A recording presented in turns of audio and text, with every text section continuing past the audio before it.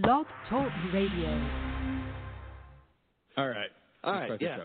You guys want to start the show? Let's start the show.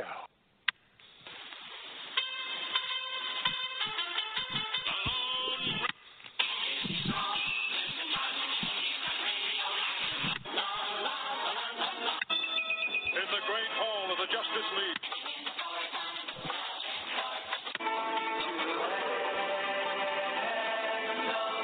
Looks like we've got him right where he wants us. Maybe not. Nice try, Firestone.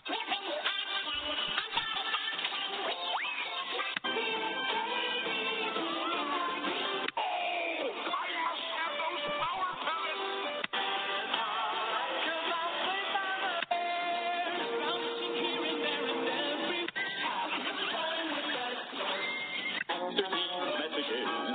We'll be right back.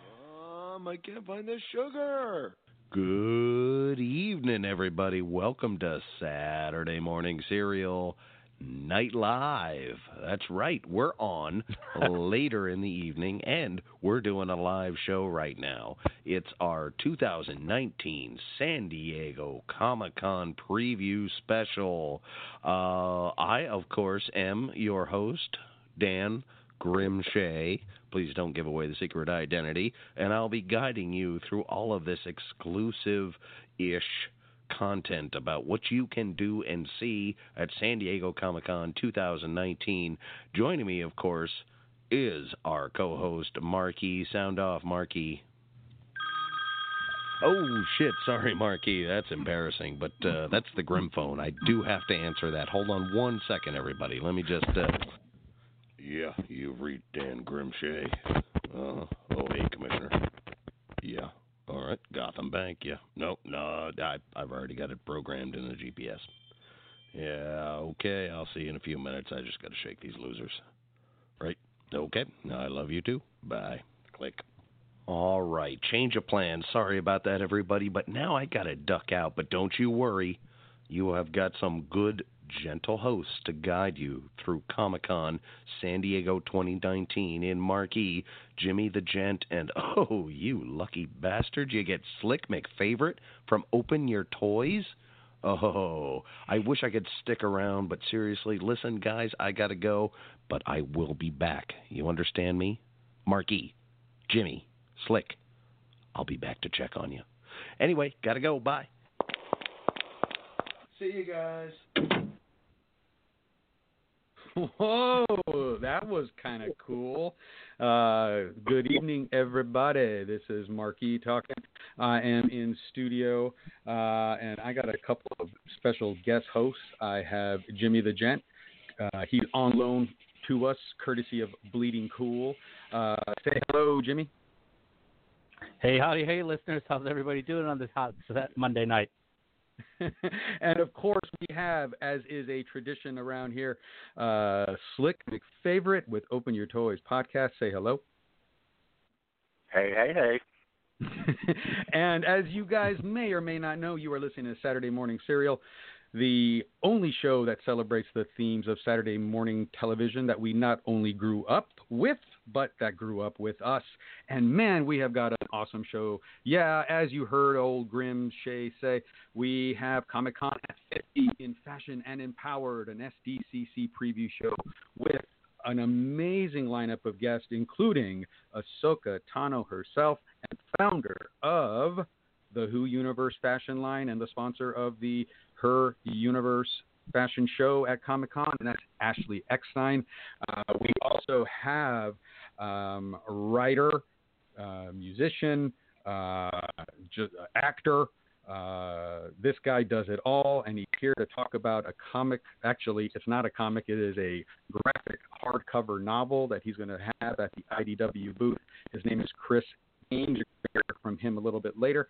And also, we're going to have a call-in guest, so we're crossing our fingers that all works out. We're going to be talking to Super 7 founder Brian Flynn. They have got a brand new big spot on the exhibit floor right next to Mattel. So they are really, really moving up, and they got a bunch of exclusives. It's just going to be a whole lot to talk about. So now that we cleaned house a little bit, let's start talking about Comic-Con. As you guys know, this is the 50th anniversary of Comic-Con. I don't think that these guys thought that it was going to be this big, but, since the three of us are all here, I'd like to know, Jimmy the Gent is our IMDb reading and WikiLeaks reader of the week. Tell us a little bit about the history of Comic-Con. Oh, well, I'm glad you asked, Mark. Well, it started out quite a few years ago. These cats got together. I had their names written down somewhere. I want to say it's Shel Dorf, Richard Elf, Mike Towery, Ken Krugen, Barry Alfonso, Bob Sirk, and Greg Bear. And then so they all got together and put together the first pretty small one for 3 days. It was called the Golden State Comic Convention on August 1st through the 3rd. And that was held at the U.S. Grant Hotel. Which is still there. It's actually one of the oldest hotels in San Diego. That goes back a long way. It's kind of like this Gothic style kind of building, right? Mm-hmm. Mm-hmm. Yeah. They also have a great bar there, but possibly they've been around so long due to the Comic-Con connection. That's just a guess, though. Okay. Maybe so. But after that, it kicked around a bunch of locations like the El Cortez, UCSD, and Golden Hall, and it eventually landed at the San Diego Convention Center in 1991. And shortly after that, in 1994, is when I started going there. That was my first year, and it was considerably smaller back then than it is today, right? The convention center has had to expand a couple of times just to keep the convention in town. In 2011, the estimated economic impact of that year's convention was $180 million onto the city. In 2014, that number was $177.8 million. And then a little bit lower, in 2016, it was $150 million.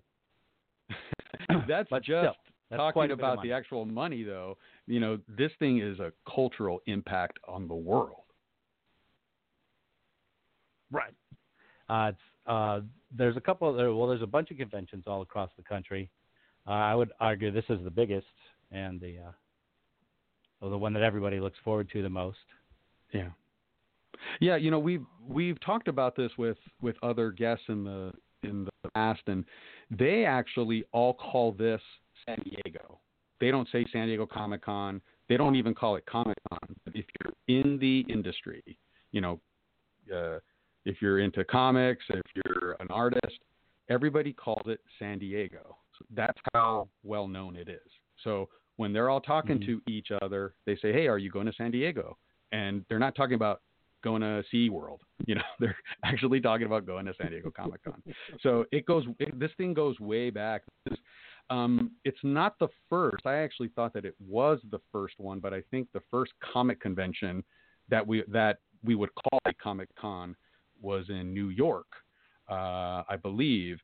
But the actual template of the very first San Diego or the Golden State Comic-Con, that template where they had panels and they had autographs and you could meet the artists, that's pretty much the template that we see today, from not just the San Diego Comic-Con, but of all of them.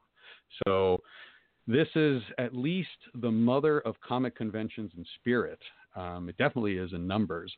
But, that's all good and all this, but, history doesn't exist before I started going to Comic-Con. Jimmy, you have been to 25 Comic-Cons? Correct. 25, man and boy. Wow. So tell us about, can you remember what your first Comic-Con was? Well, let me see if I can think that far back. I think you could probably get 2 Whoppers for 99 cents at Burger King, and I want to say gas was probably about $1.25. Yeah. But anyway, so I heard about it at work because everybody knows me as a big comic book fan. So I heard about it at work, and everybody said, "Are you going to the convention, to the comic convention?" And I didn't even know anything about it. So my girlfriend at the time dragged me down there, and you could still, this would have been a Saturday afternoon, walk right up and buy a ticket and walk around. and everything was on the bottom floor of the convention center. That, like Artist Alley, all the meet and greets, the panels would have been upstairs, but everything was contained in one side of the convention center that year, as I recall. And it was pretty intimate. Like, you could walk up and talk to pretty much anybody. And one of the things I remember is a lot of the toy companies on Sunday. I had such a good time. I went back on Sunday. They didn't want to pack up their displays, so they gave it away to whoever was there when they were closing. So I got a bunch of cool stuff, cool swag from that, and it just goes on from there. I think it might have been 96, where I got to hang out with the Clooney Batmobile and some Joker. Yeah. It wasn't him, but some guy in a Clooney suit. Not my favorite. Then that's the one that kind of looks like a penis. I managed to go every year until a couple of years ago. I'll say about 5 or 6 years ago, I even managed to work on the docks, unloading the trucks and setting everything up inside, which was pretty fantastic to be part of setting it up, part of the install crew for everything. Wow. And then a couple of 3 years ago, I started reporting for Bleeding Cool and meeting all these fabulous people. So it just keeps getting better. The convention gets bigger. The experience gets better for me. Yeah. All right. And Slick, You actually went there because you are a super collector. You have a podcast. Tell us a little bit about the podcast, and then tell us about some of your early memories of going to San Diego. So the podcast used to be, we've been doing our podcast for almost 11 years now. Seems weird to say that. So it started off with my wife and I at the time. And basically my whole kind of collector focus, not that I don't stray from it for extra cool stuff, is what we call the 4 greatest action figure franchises of the 80s and all time. And those are Star Wars, Transformers, G.I. Joe, and Masters of the Universe. So, I mean, especially when we started going, our first year was 2008.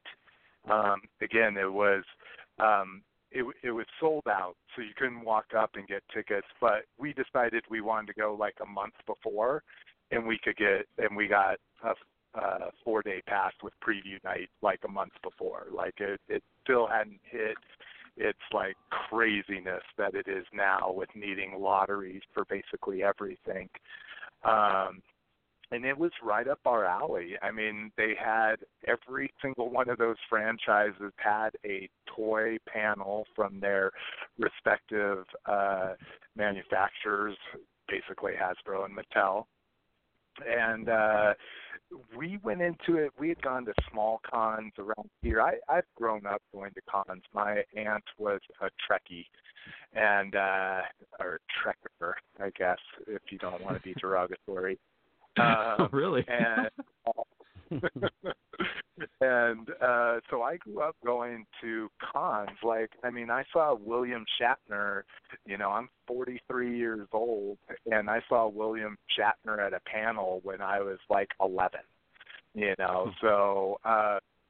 But it was all small stuff. Like, I really didn't quite grasp everything until that first year at Comic-Con, and it really opened our eyes about some of the most amazing things you can do outside of the big Hollywood stuff. I mean, that stuff's fun, but I mean, I would say like some of my favorite panels have been the Kevin Smith, the Hall H at 5 o'clock. Everyone pops out from all the Hollywood bullshit, and it's him there with diehards and just talking for an hour, man. Like, those were some of my wife and I's favorite panels that we used to do. And then, like I say, the toy panels were always big, especially as you get kind of upper echelon, almost sounds elitist, but as you get more involved in the toy collecting community, you start meeting a lot of the people that are doing the reporting, that are running the fan sites.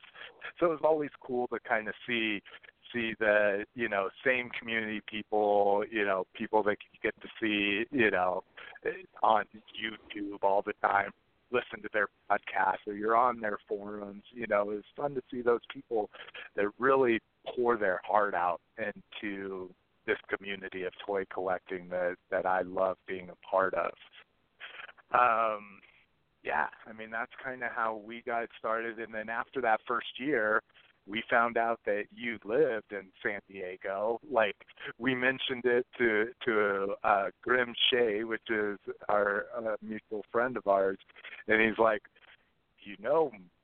Marke lives here, right? And he goes to that thing like every year. And then ever since then, we went with you, including you opened your home to us, and we greatly appreciated that.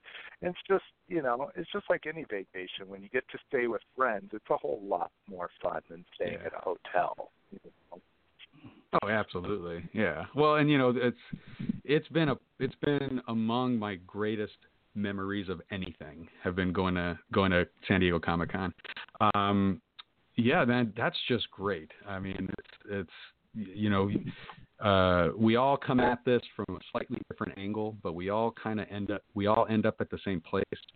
And really, that's the real beauty of what Comic-Con is that you get all these people with all these different backgrounds, all these different interests that are they're all just kind of pointed in the same direction. And, a lot of us can be outcast at some point. We can all be weirdos. We can all be geeks. Call us a million names. But this is a community that forms out of this place. And it's just one of the greatest feelings to find someone that can talk with you about something that's kind of weird that you're really into, and they can trade with you like that. It's the best feeling in the world, and I think that's what drives so many people there every single year. There's a lot of stars and stuff now, and it's really, really, really, really big. 130,000 people are going to be routing around and inside. It's going to be crazy, but at the end of it, it's the person-to-person contact. That's really what it's all about. I don't know the first year that I went. The best way that I can track it down was I either went in 2002 or 2003. I moved to San Diego in 2001. I don't think I went the first year because I remember kind of hearing about it first, and I saw like the little banners on the street lights, and I thought, oh, that's kind of cool, but I had never heard of it. And if you come from a small town that I come from, you don't really, I don't think there was a Star Trek convention in Albuquerque, was there? I don't even know. But, we never really got that. So much Okay. Yeah. I just never would have thought of it. Yeah, and like I say, if it wasn't for my aunt, I would have never known about it either. Yeah, I mean, I remember going to get baseball cards, stuff like that. I could remember doing, but comic conventions, never. Trek conventions, I wasn't that into it. I wouldn't have known. There was nothing like a Star Wars thing coming to town. So it's just not something that I was aware existed. All I knew is that I was the dork, wearing Star Wars hats in 1994 in high school, and people thought that I was kind of weird, So I was just always a little, people thought that I was a kid, that I was being childish back then, It was just, I was like, whatever, I just really like it, But you find this community here, and it's just one of the best feelings ever. But yeah, I've been to, since I was aware of it, I've only missed 1 year. So, if you do the math, I think I've been to, 16, 17 of them, something like that. And the first several years that I went resembled more of what Jimmy saw. I remember being able to go up that very day. You would buy, and actually calling it a ticket is not correct. Calling it a pass is not even correct. You buy a membership. This is a nonprofit thing. So you would actually buy a membership to be a part of San Diego Comic-Con. and you would get it for the day. And back then, if I remember correctly, it was like Thursday was like $15, Friday and Saturday was like $25, and then Sunday was like $15 or something. But back then, and this is not that long ago, it was, I remember if you pre-bought the 4-day pass for the next year, it was only like $35 or something like that. Jimmy, do you remember how much the cost was for like the full pass? That's the last time that I remember that you could actually go up and buy it was, I want to say, about 2004 or 5 when I went. And that seemed about right, like you said. I want to say it was about $25 for a Saturday, but $15 for a Friday. Or maybe it might have been $25 for a Friday and $40 for a Saturday. But after that is kind of when I started wheeling and dealing and getting them free tickets from people and stuff like that. So I believe when I was doing the actual math back then, because I was always looking for a really good deal, right? And I remember thinking the same price for a full 4-day pass was the same as like Saturday plus a half Sunday or something like that. Like it was like a no-brainer to sign up. And you would sign up the year before and it even saved even more. And again, you're not buying a pass, you're just becoming a member, and then you get your name badge that gets you in, right? I mean, that's really what it was. Like this was your name badge. Your name badge got you in because you were a member of this group, of this club, of the convention. So, you know, a lot's changed. I don't even know what a full 4-day plus preview night is going for, but I'm thinking a couple $100 at least, right? Does anybody know? I've been getting in. Again, that sounds douchey, but I've been getting in free since my first year. So. Yeah, I mean, and you know, because we're press, we get to go through that route. But I believe it's $250. I believe for the full thing. So you know, the price is really shot up. Last year it was $276 for all 4, including preview night for 2018. So 2018. Man. Yeah, the inflation is crazy. And for one day, looks like it's one day was Saturday was $60 and $42 on Sunday. Yep. Well, and still, for those of you, that's I'm sorry. Still, like, super reasonable. That's still like super reasonable. I mean, our what is now called pop culture something because they got sued by Comic-Con because our show here in Denver called it the Denver Comic-Con. And so they had to change their name this year. I mean, they're $50 a day. I mean, and it's and granted, it's the dice, but it's nowhere near San Diego, you know. Yeah, I was just at the Star Wars. Now, in the Star Wars world, we have celebrations. We don't have conventions. But, yeah, it was probably $60 a day, $50 a day minimum. And it's nothing compared to Comic-Con as far as size and all that stuff. And obviously it's a lot more narrow.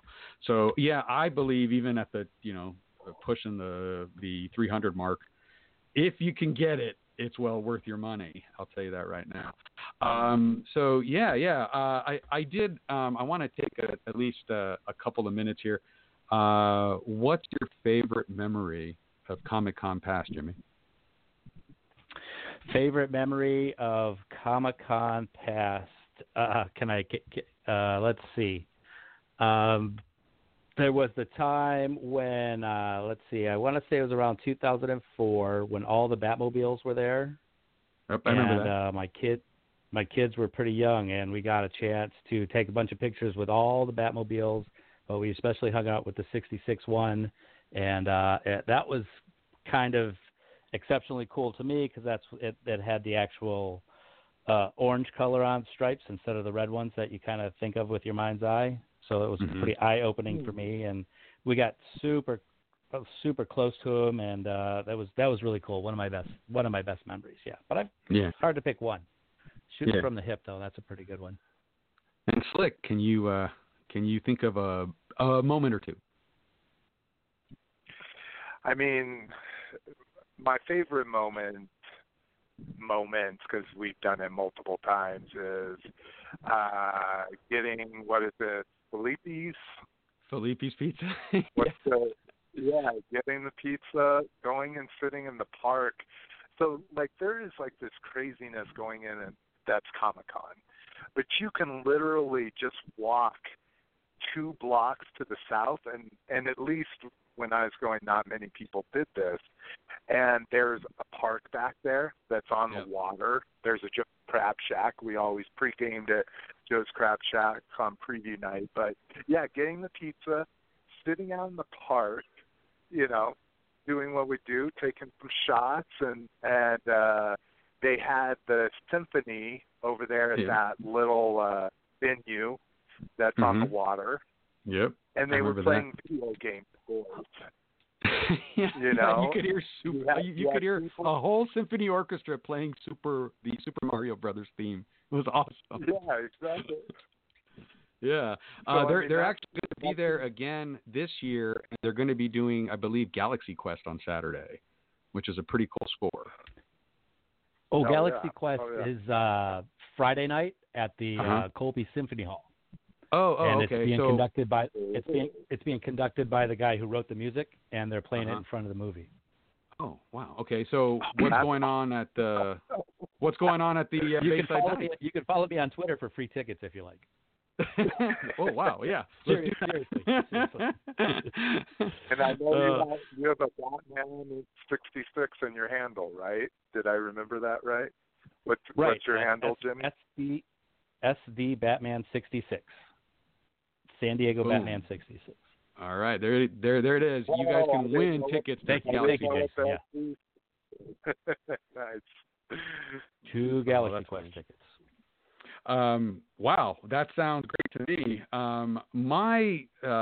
I have a couple of really awesome,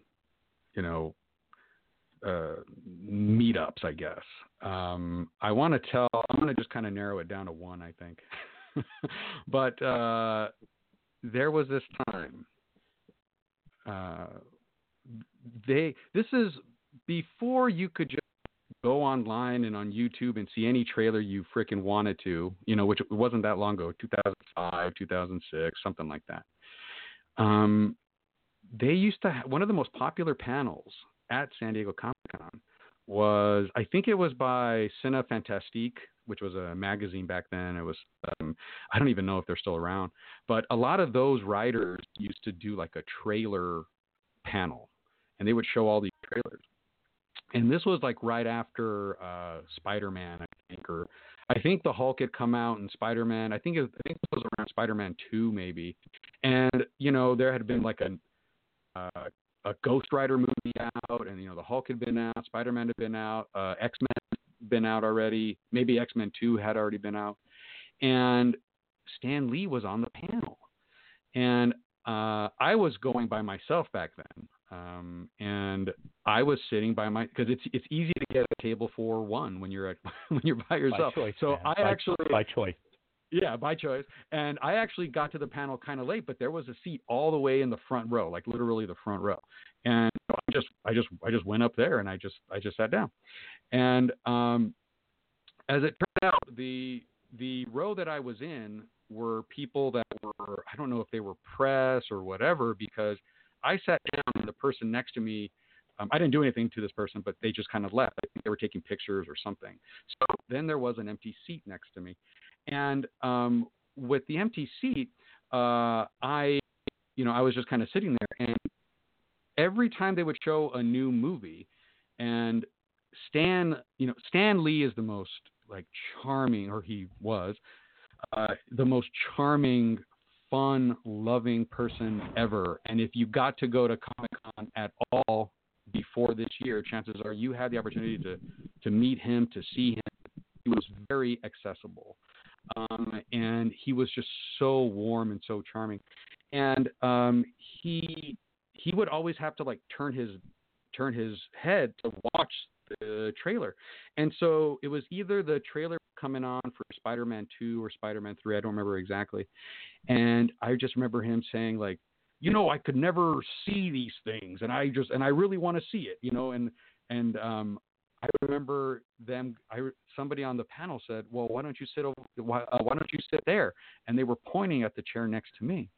And so Stan Lee got off of the panel, came down, and he sat next to me, and I got to watch the trailer for Spider-Man 2, I think is what it was, with Stan Lee. And the whole time he's like, whoa, that looks good. He was like kind of, giving me the old elbow and stuff. So it was just an amazing moment because I'm here with the guy that invented Spider-Man, watching a trailer of his character in a movie that turned out to be really, really good. And it's just one of the best memories of my life. Really, it was just amazing. So that's beat pretty that, awesome. suckers. Yeah, you got to make sure somebody tells that story at your wake. Yeah, it was really cool. I would actually go on to. I believe it was on that same panel, but he said, "Hey, everybody, I'm gonna be in the sales pavilion at in about 45 minutes.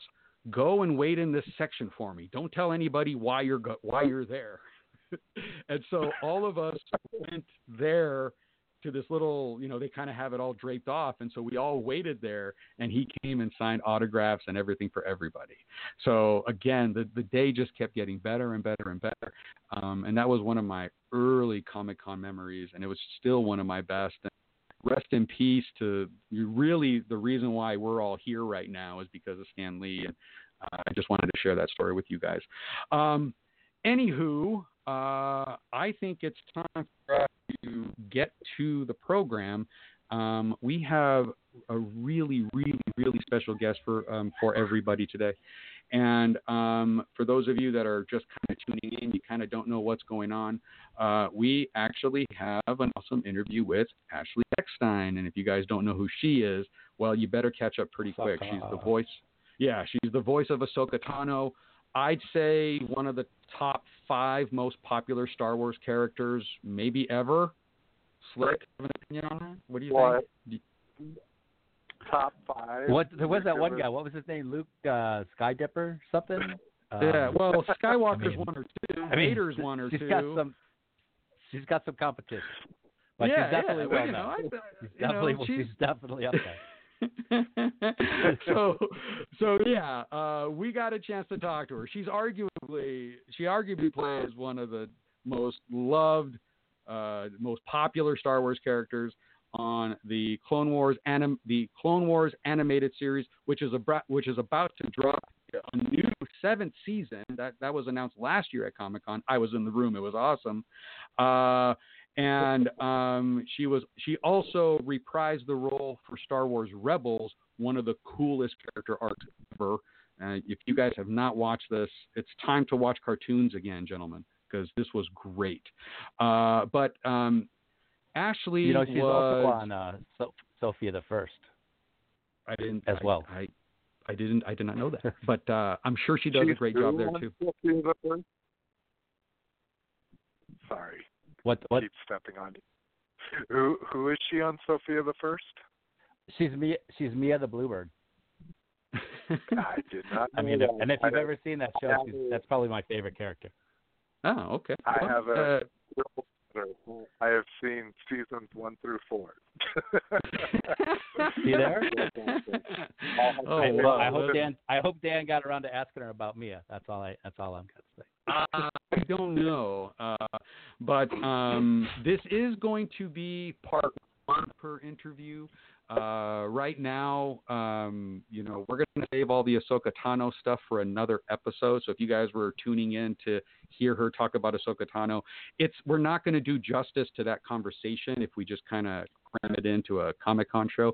So we're going to have part 1 of her interview tonight, right now, and we're going to have 2 at a later date.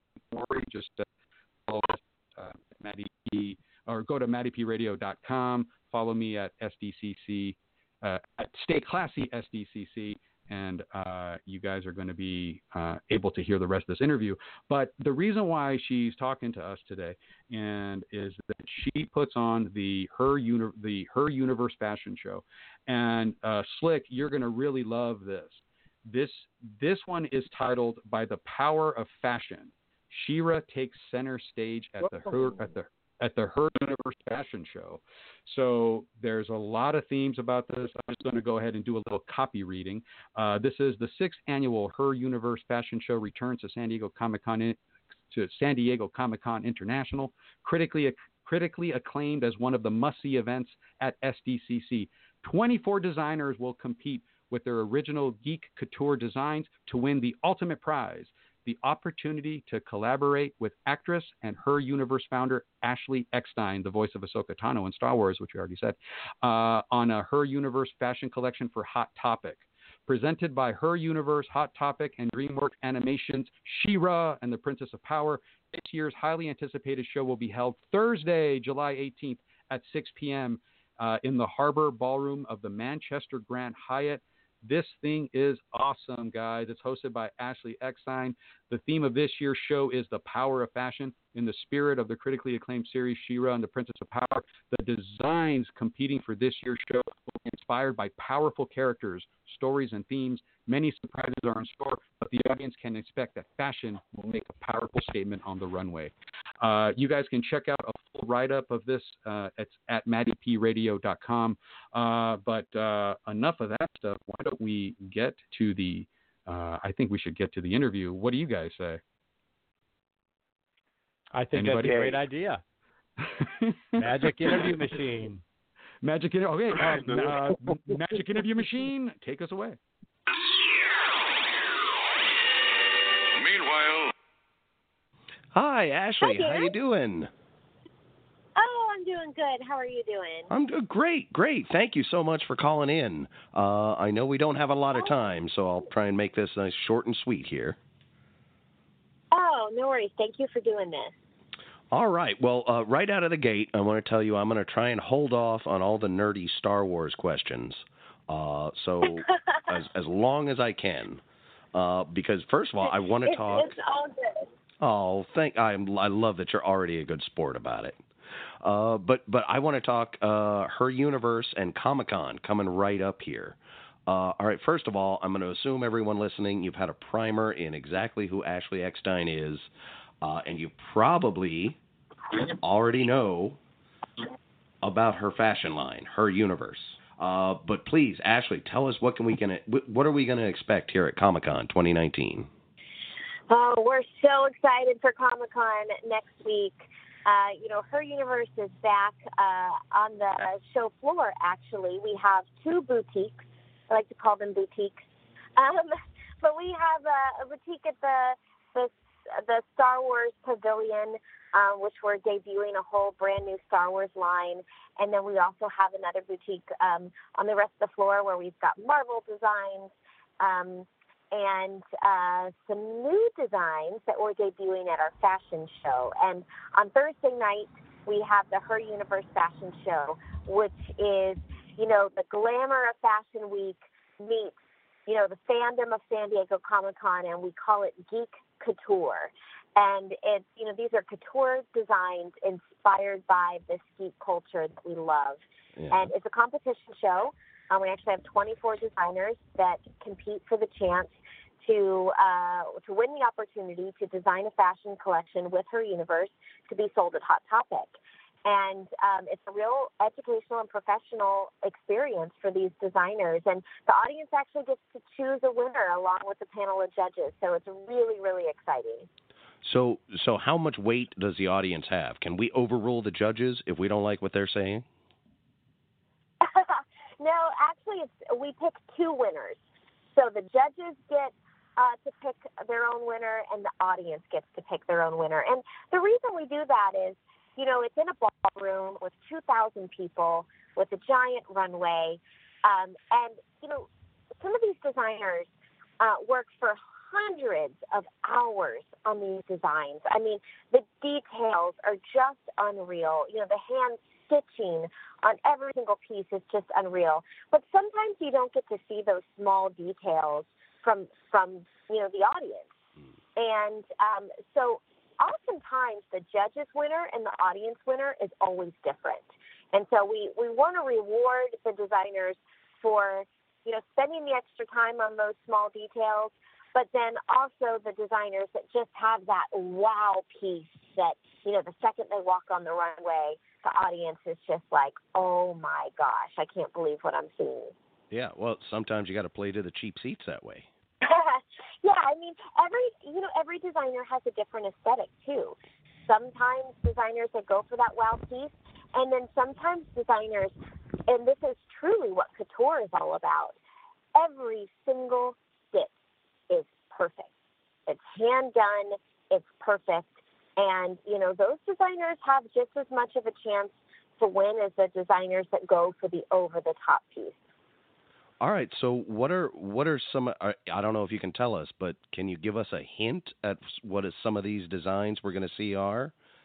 These new ones that we can choose from? Absolutely. So there's a theme this year, and the theme is the power of fashion. And so all of the designs are inspired by powerful characters, powerful stories, powerful themes, or powerful statements. And you can expect a lot of power to hit the runway. And it's all different. We have, typical hero designs that are inspired by well-known heroes. And then we have, off-the-wall designs that you would never expect to see a couture design inspired by, let's say, a horror character. And then, I have 4 different gown changes, and they're all different, and I'm excited. I'll be making a powerful statement with one of my gowns. So lots of power next week to hit the runway. Midnight. Time for a complete breakfast with my Count Chocula. You can't count. It's time for my strawberry-flavored Frankenberry. Go. Star Wars stickers! They're here! Wow, I've got the spaceship. A collection of Star Wars stickers. One in specially marked boxes of these monster cereals. Star Wars stickers! Whoa, that was monster cereals with Star Wars stickers. Those are 2 of my favorite things ever. Welcome back, everybody. That was our part 1 of Ashley Eckstein's interview. As you can tell, she's super excited. We're super excited about the Her Universe fashion show. And I'm hearing from my co-host might have a little bit of a mic problem, so I'm going to try to talk less as we get into the next half of this episode. So, but let me ask you guys, we already talked about Comic-Cons past. Let's talk about this year's Comic-Con. Jimmy, give us some highlights of some panels. What do you have planned? Take over, man. Well, yeah, buddy. Well, I've got a pretty full boat. Once again, by the good graces of the fine folks at bleedingcool.com, I'm going to be covering all 5 days, including preview night. And I'm really looking forward to, there's a Batman Beyond 20-year panel, and I'm going to cover that press room and get to talk to those, the cast and the stars again. I'm pretty excited about that. And as well as the Batman Hush on Friday night. And hopefully do the preview of that. Sunday I get to talk to the cast of Teen Titans Go. There's a pretty big crossover coming out. The premiere of Teen Titans Go are going to versus Teen Titans, the original incarnation before they were the funny guys. And a whole bunch. And I'm really looking forward to. I think this might be my biggest get is the cast of Brooklyn Nine-Nine. On Saturday night, I get to have a sit down and have a chin wag with all those guys. I'm pretty excited about that. I guess me too. And yeah, that's pretty cool, man. I'm really excited about that one. All right. Pretend that I'm one of the guys on Brooklyn Nine-Nine. What do you ask me? depending on who it, well, no matter who it is, I want to know if the 6-month heist belt is going to stand, or if there's going to be some controversy since it hasn't been a full 12 months. That is a fan there, and I know exactly what you're talking about. That is a great question. I cannot wait to hear the answer. That's my opener right there. Yeah. That's awesome. I just now started to look through the schedule, and I could say I only got through Thursday. There's a lot going on this schedule. It is crazy.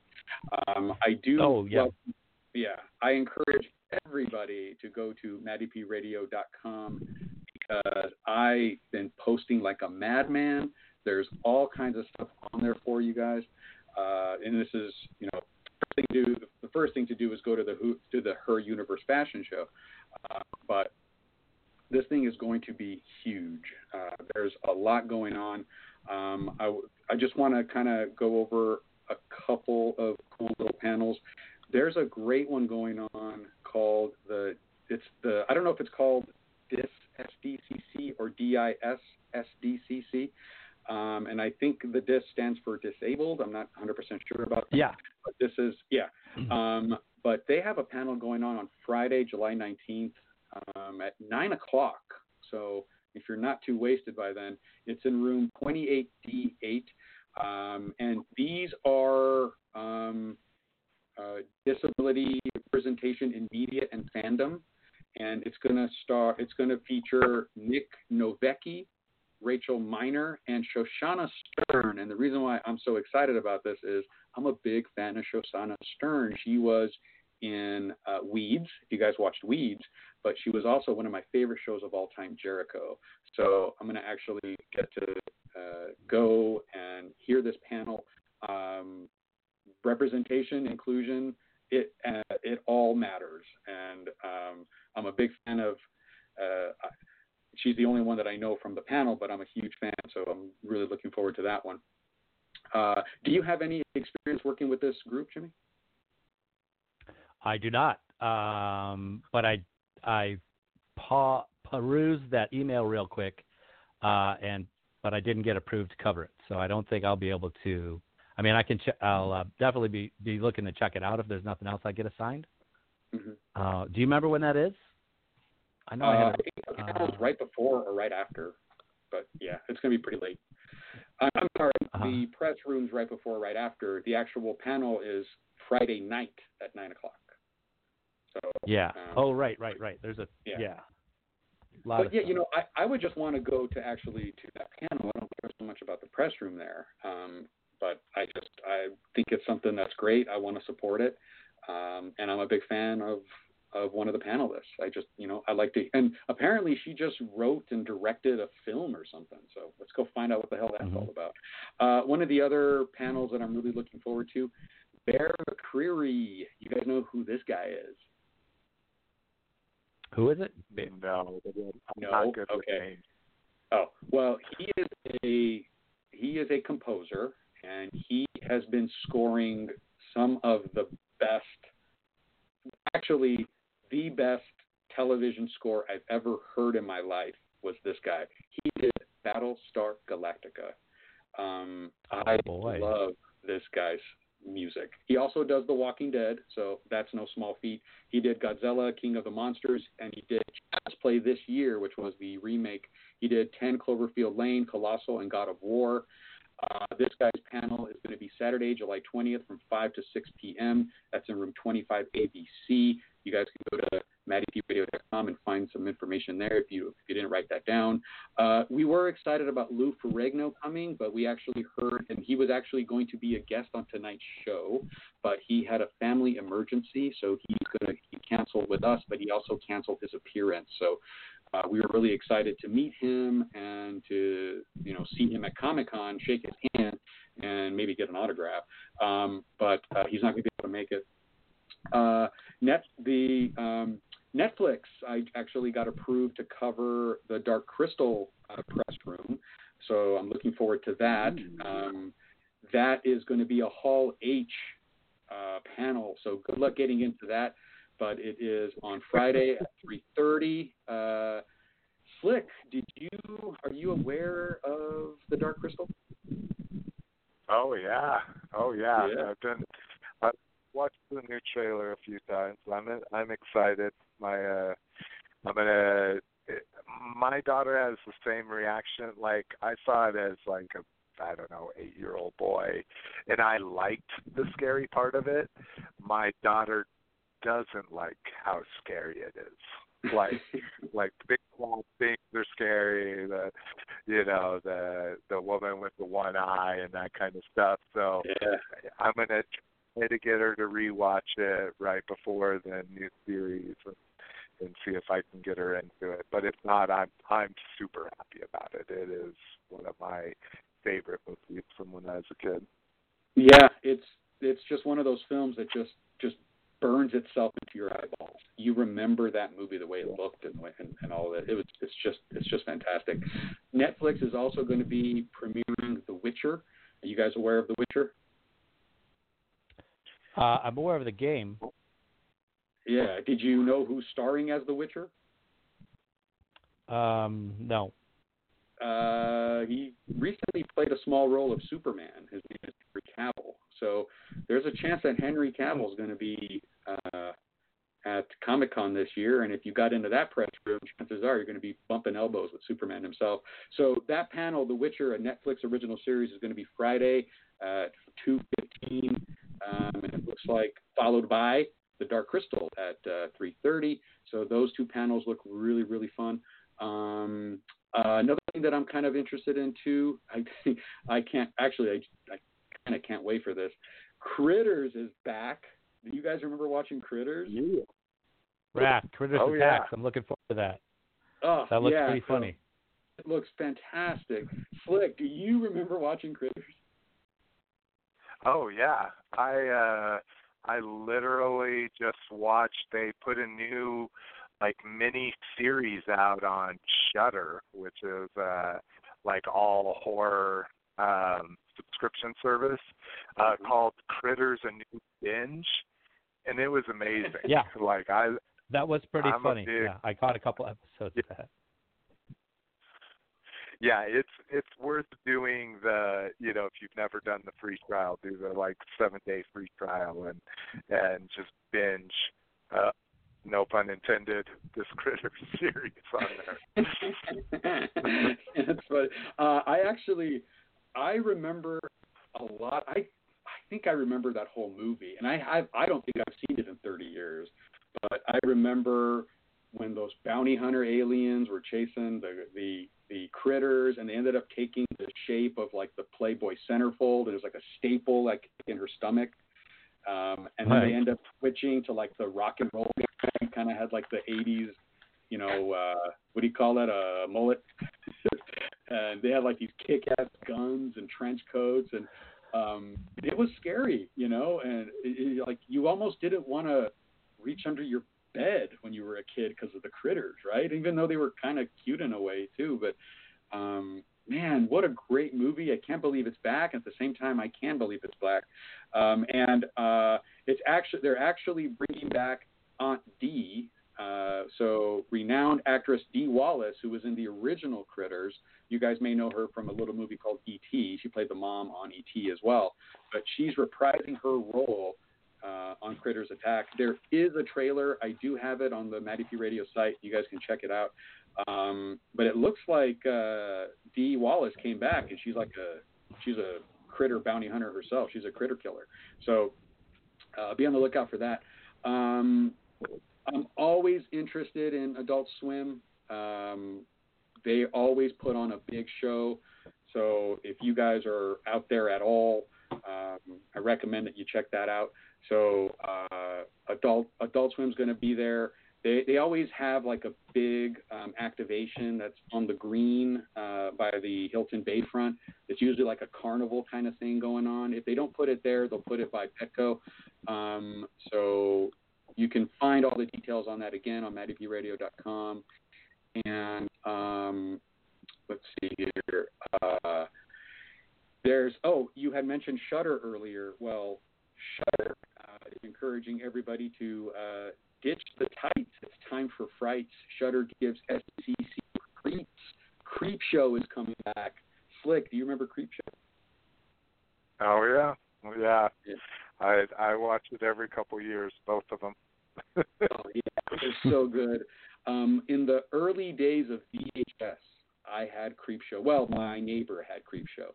And the one that would scare me the most is with Stephen King, and he would just kind of turn into moss. Do you remember that one?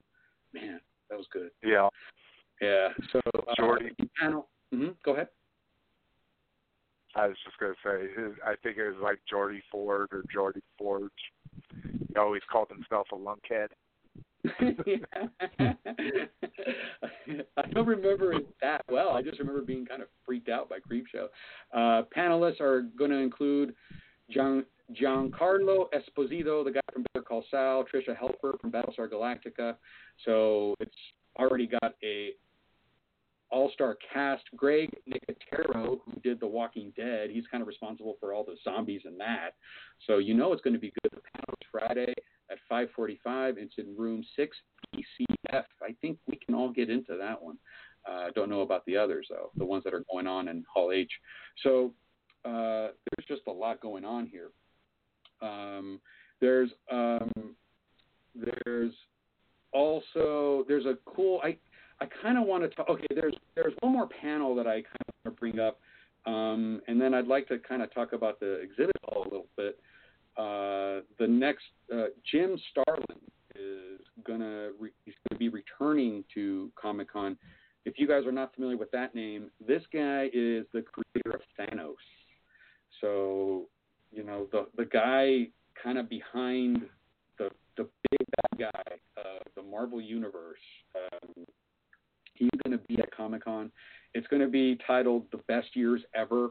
So he's going to kind of go over what it was like to create Thanos and what it's been like to be a part of this ride. And let's see if I could find when his panel is. It looks like it's on Thursday at 10 a.m. in room 7AB. So learn about the Infinity Gauntlet. Meet the man himself. I'm sure there's going to be a Q&A. So if you got those Thanos questions, take them to Comic-Con. That's going to be there too. Okay. Exhibit hall stuff. What were you guys thinking the first time you walked onto a Comic-Con exhibit hall? Jimmy, go ahead. Well, for me, it was pretty like I had been to smaller conventions before, like, but and by smaller I mean like in just a banquet hall with maybe 24 fold-up tables, and so to see something of this size with so many professional cosplayers and so many things from the actual movies, like I don't think I want to probably a DeLorean or something was there that first year. It wasn't a Batmobile, but it just totally blew my mind away. And every year it just gets bigger and badder and more stuff. And like I said, my favorite was when they had all those Batmobiles. And this year the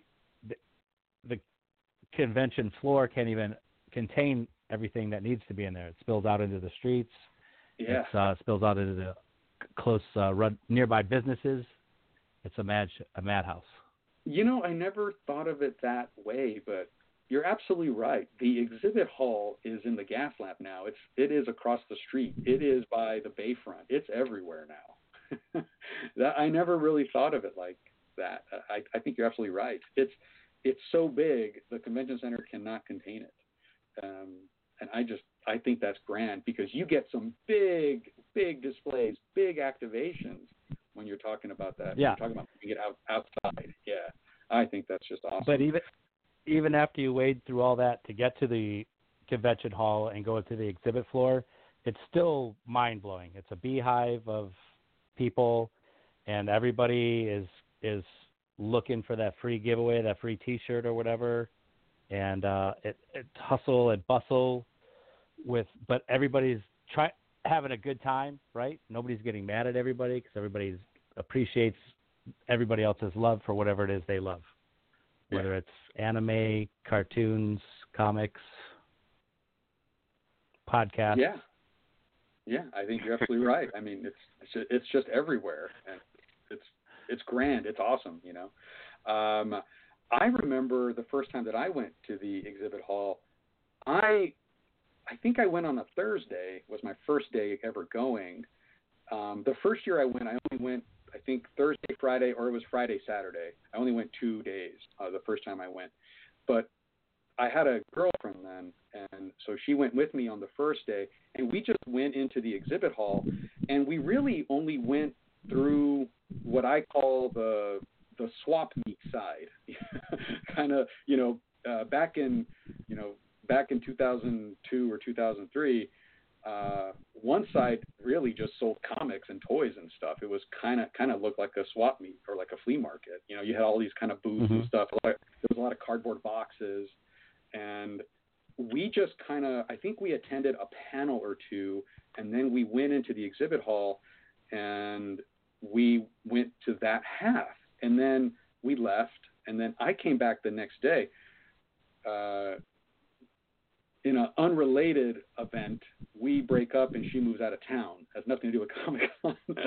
But the next day, I went back over there and I saw the other half, and that's where the Sideshow booth was, and the Mattel, and the Star Wars had a big presence back then too, and all these huge exhibits. And so this girl that I was dating there was cool enough to go with me. She had a good time and everything, but she only saw Comic-Con, the little flea market side. She never actually got to see that. So that was my first experience, but it took 2 days for me to actually see the whole thing, and it was night and day from those two experiences. Slick, what was your first time going into that exhibit hall?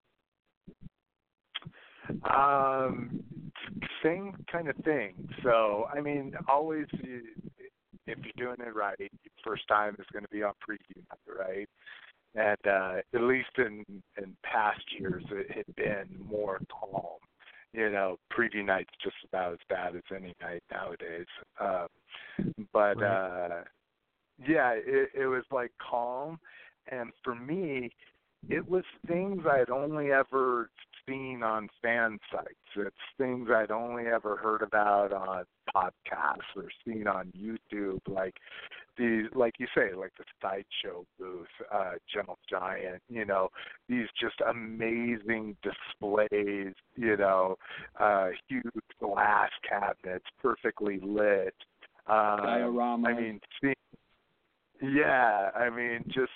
It was absolutely amazing, And like you say, when you talk about the size, not that first year, but the next year, my wife and I were like, we're going to do this end to end. We're going to take a whole day and do it end to end. And it didn't take us all day, but we were also kind of moving it, like we would walk past all the trade paperbacks because we weren't looking for those and that kind of stuff. But it's amazing how well it's organized. So if you do like the swap meet side, good for you.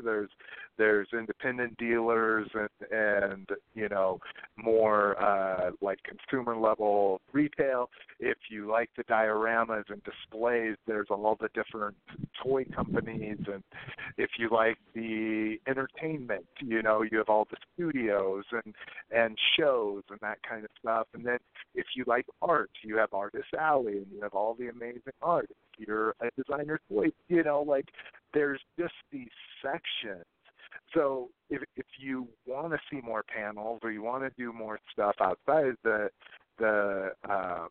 exhibit hall, you can still hit the exhibit hall and just like spend a good 3 hours just in your element.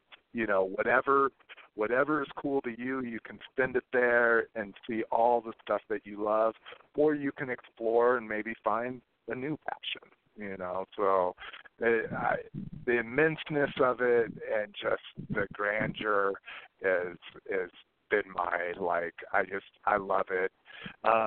Unfortunately, in my community, everything isn't all peace and love. I've seen fist fights for exclusives. I've seen people get thrown out. I mean, it's fucking ridiculous. And you see the people scalping and, you know, and all this kind of stuff. And so at least in toy collecting, it can get kind of ugly. But for the most part, in all the other areas, it's pretty much, you know, good vibes. Yeah.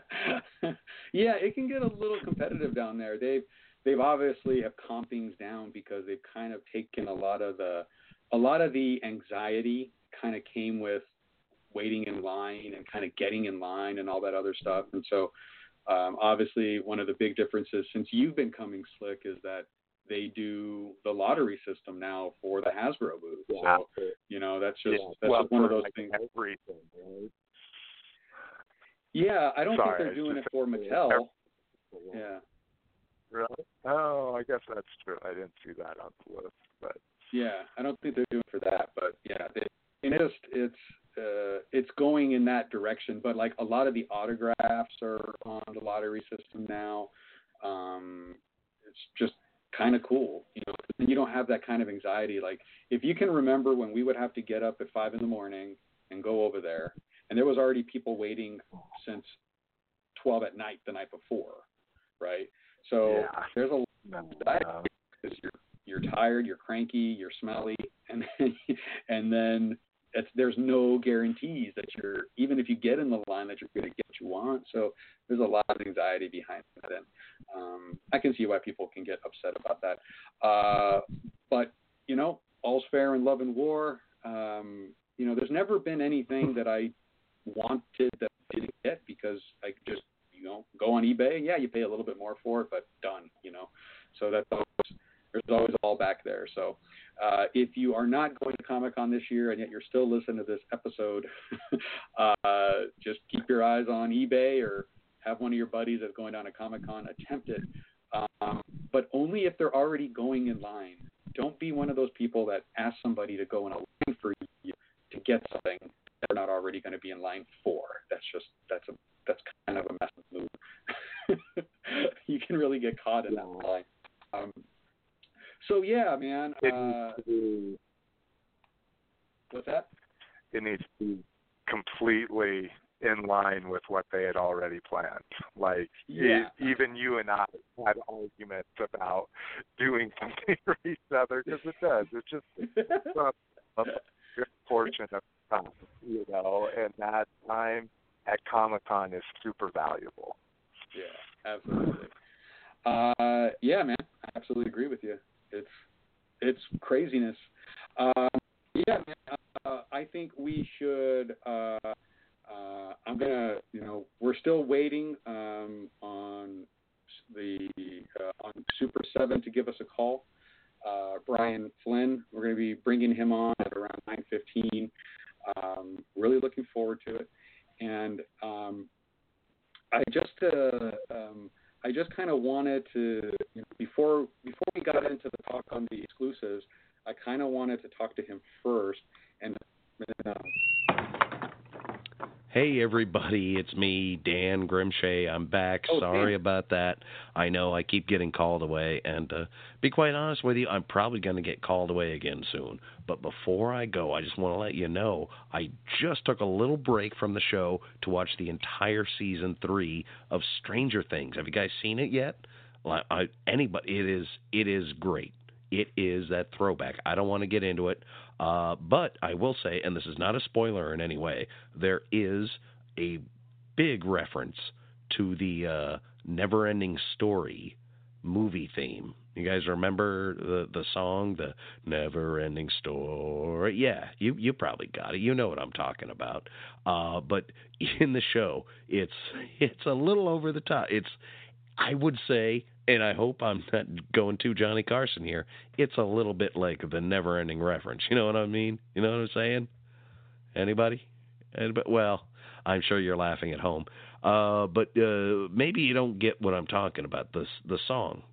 Like every note of you know what? I think we're just going to have to play the whole thing for you.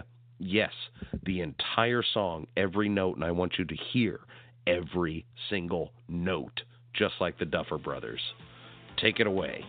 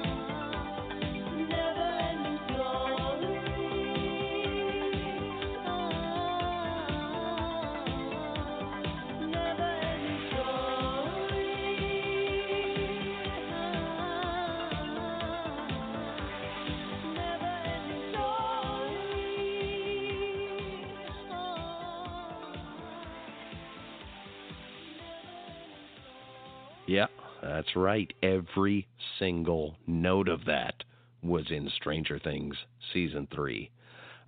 Still, great show. I don't want to get off on a tangent. As a matter of fact, let's get back to it.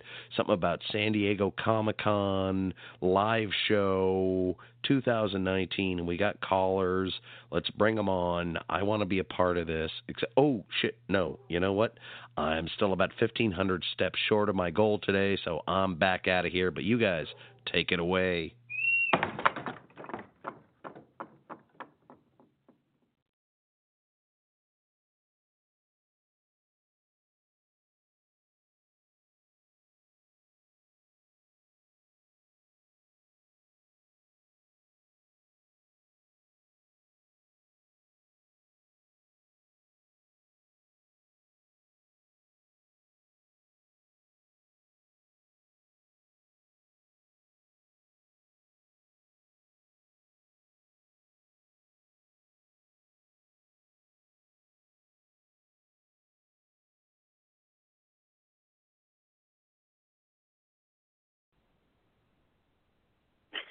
So, yeah, that was a great, thanks, Grim Shea, for that. Always entertaining.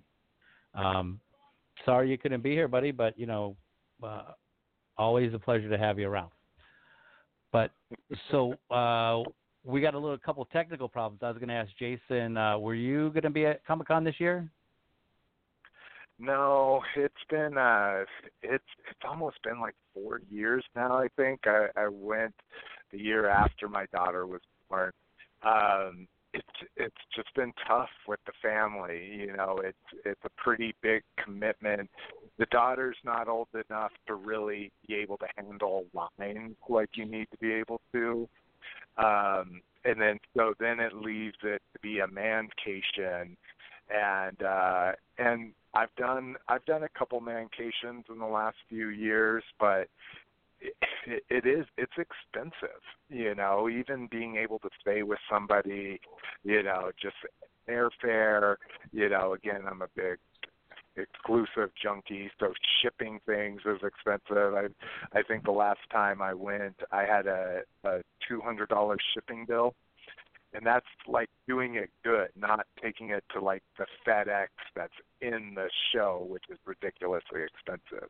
Like that's like getting your own boxes, packing them up, shipping them via the post office. So just haven't had the time or the money as of yet. But the wife and I, our big thing is as soon as our daughter can prove that she can stand in line without freaking out, then we'll definitely be coming back. And when's the last time? So you said you've gone to 25. So when was the last time you just went as an attendee? Just no obligations to report even, just take pictures for a fan site or whatever. Just went and did everything for yourself.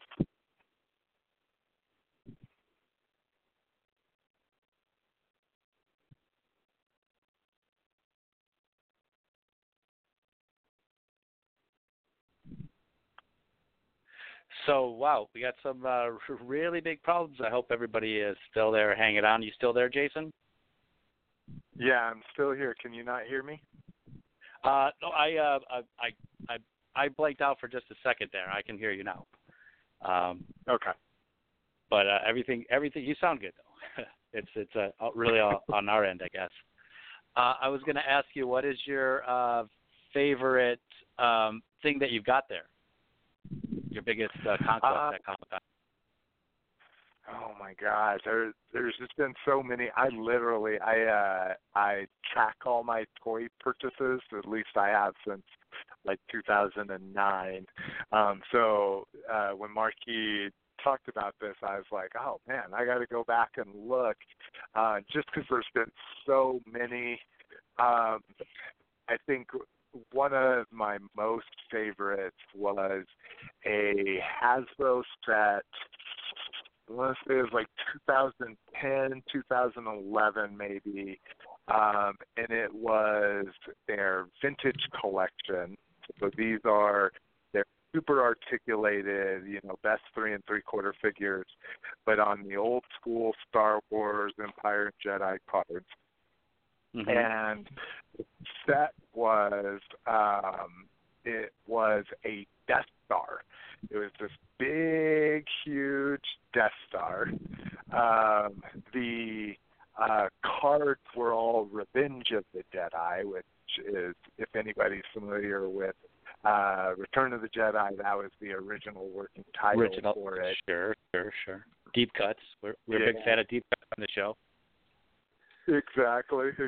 And then the coolest thing was, so you picture a normal carded Star Wars figure. Well, they did a Salacious Crumb, which is Jabba the Hutt's little crummy, and a Mouse Droid, which is the little droid on the Death Star.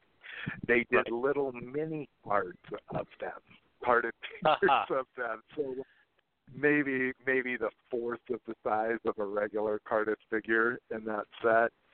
And that one I always dug a lot. I mean, it's really the packaging, and Hasbro does good.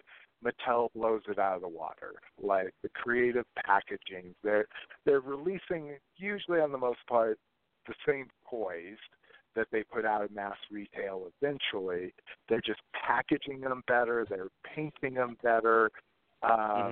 Funnier concepts. Mattel did a Wonder Woman Invisible Jet Hot Wheel, and it was literally just an empty package. And that was like actually. Hey guys, I'm back on. Can you hear me? Okay. Yeah. Oh, welcome back. Wonderful. All right, right on. I just looked on eBay, and that Wonder Woman empty package Invisible Jet is like $150. Holy smokes! Yeah, and you really got I think I sold mine at a toy show probably for $10 or something. Some kid. Don't do that. Thanks for keeping this thing going, guys. I was also trying our guest Brian Flynn, but he is MIA, so we're going to have to catch up with him at SDCC Comic-Con.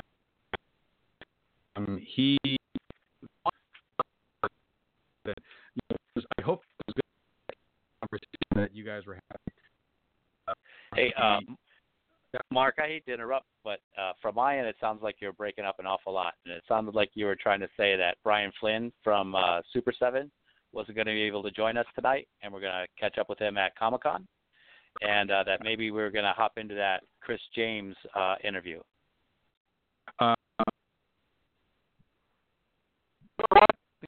Better idea. So, why don't we go a little bit before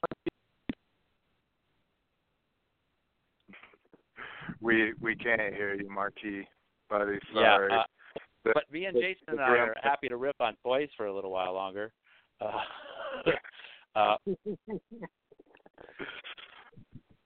So I'll tell you one of my favorite toy stories, if I may, since you're into toys. I used to own a bar here in San Diego, and one year, this would have been the year when the Batman, I think it was Mattel exclusives, the Batman cartoon, they came in closed boxes, and you could only get one at a time, and you kind of were looking for the chase. Catwoman came with different colored jeweled cats that she stole, right? So anyways, I got into the convention and had a good time and got a couple of those boxes. And then, so fast forward, I mentioned I owned a bar. So some guys from the convention were looking for a place to hang out after hours from the Mattel booth. So I said, yeah, man, come on down. So about maybe 15, 20 people from the booth, like the girls that were working there, the guys that were running it, and a couple other people, they came on down. And as a thank you, they brought me 4 stacks of the characters, like 2 Batman and 2 Catwoman, just boxes. And these kids don't know what it was, don't appreciate what they're giving me, right? They're just like, hey, here you go, old man, do something with these. But yeah, that was one of the best nights ever. We were probably. Are you guys having fun? We're trying to. Oh, the beauty of a live episode. Is this coming back? Do I sound clear on this call? So far. Yeah. Okay. It's so far. Okay. All right. Well, we're just going to go with that. Yeah. I don't want to push my luck too much. So hold on. Everybody hold on. What we're going to do, we're going to go to Chris Jaymes. And I've already recorded this thing, but I want to try something else here, okay? I know it's a little nuts here, but I'm going to do a copy read right now. Here we go. Are you guys ready for this? Make it happen. All right, here we go. I'm big.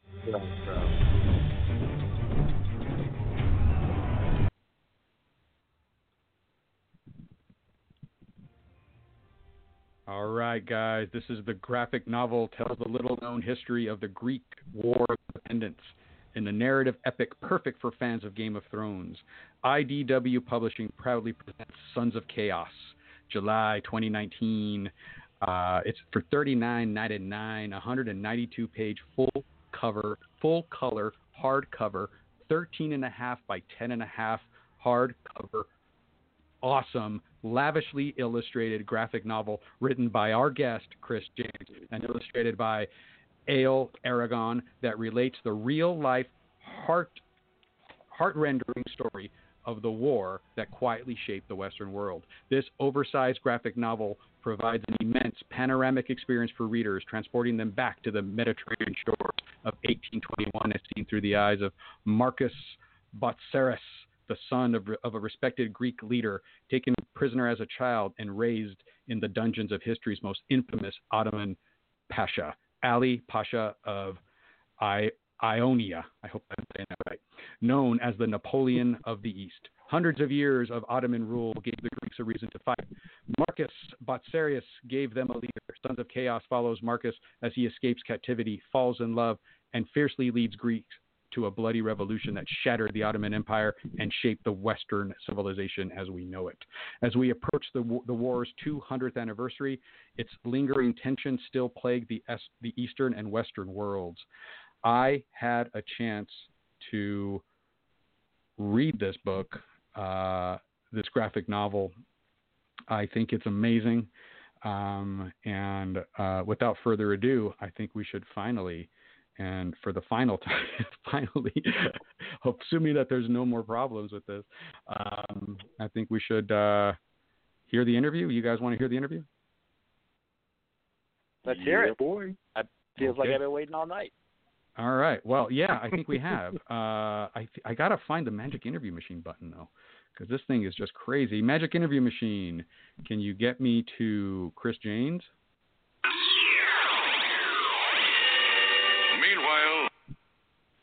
All right. We are on the line right now is Chris Jaymes.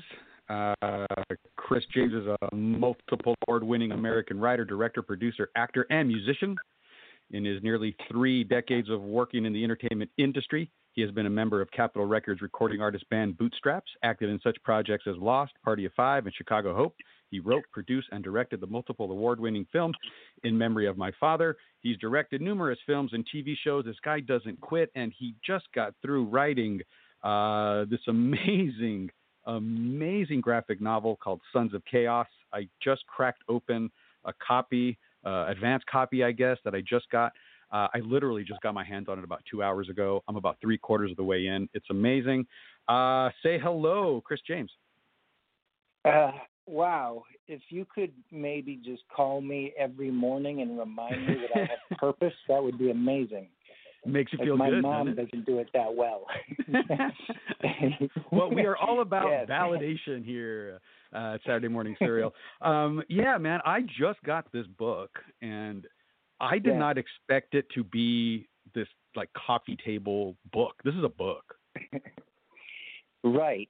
Yeah, it's kind of a hard thing to explain to people without them seeing it. Otherwise, it just feels so inferior what I'm trying to say about the book. It's hard to convey that it is massive.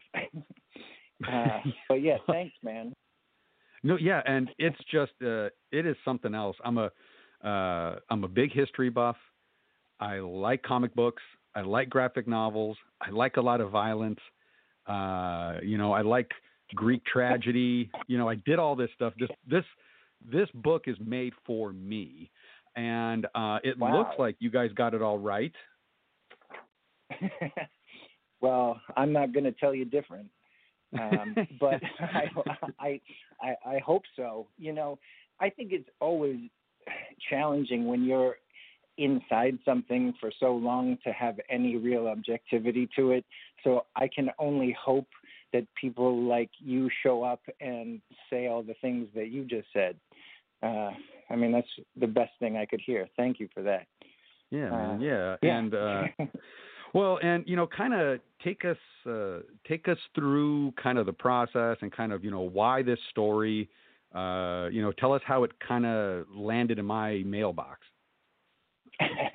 Well, unfortunately for some delivery person, they had to carry it, and that, hopefully we're not liable for injury or of your arm movements. But it's been a long process. So, the minutia is just ongoing, and the levels and layers that went into it are so far beyond what I ever intended that we would really have to hang out for far too long. But the short version is I got introduced to a somewhat insane Greek guy who was named Nick Lambro. And initially I thought he was just reaching out to harass me, and he was another human that was just, pushing an idea. And that was ridiculous. But after his, relentlessness, we ended up becoming kind of like brothers. And he's an impassioned Greek guy, and he kept explaining to me that about this revolution that happened that the world really hasn't heard about, that had significant implications, as much so or more than the French Revolution in defining Western Europe, 200 years ago.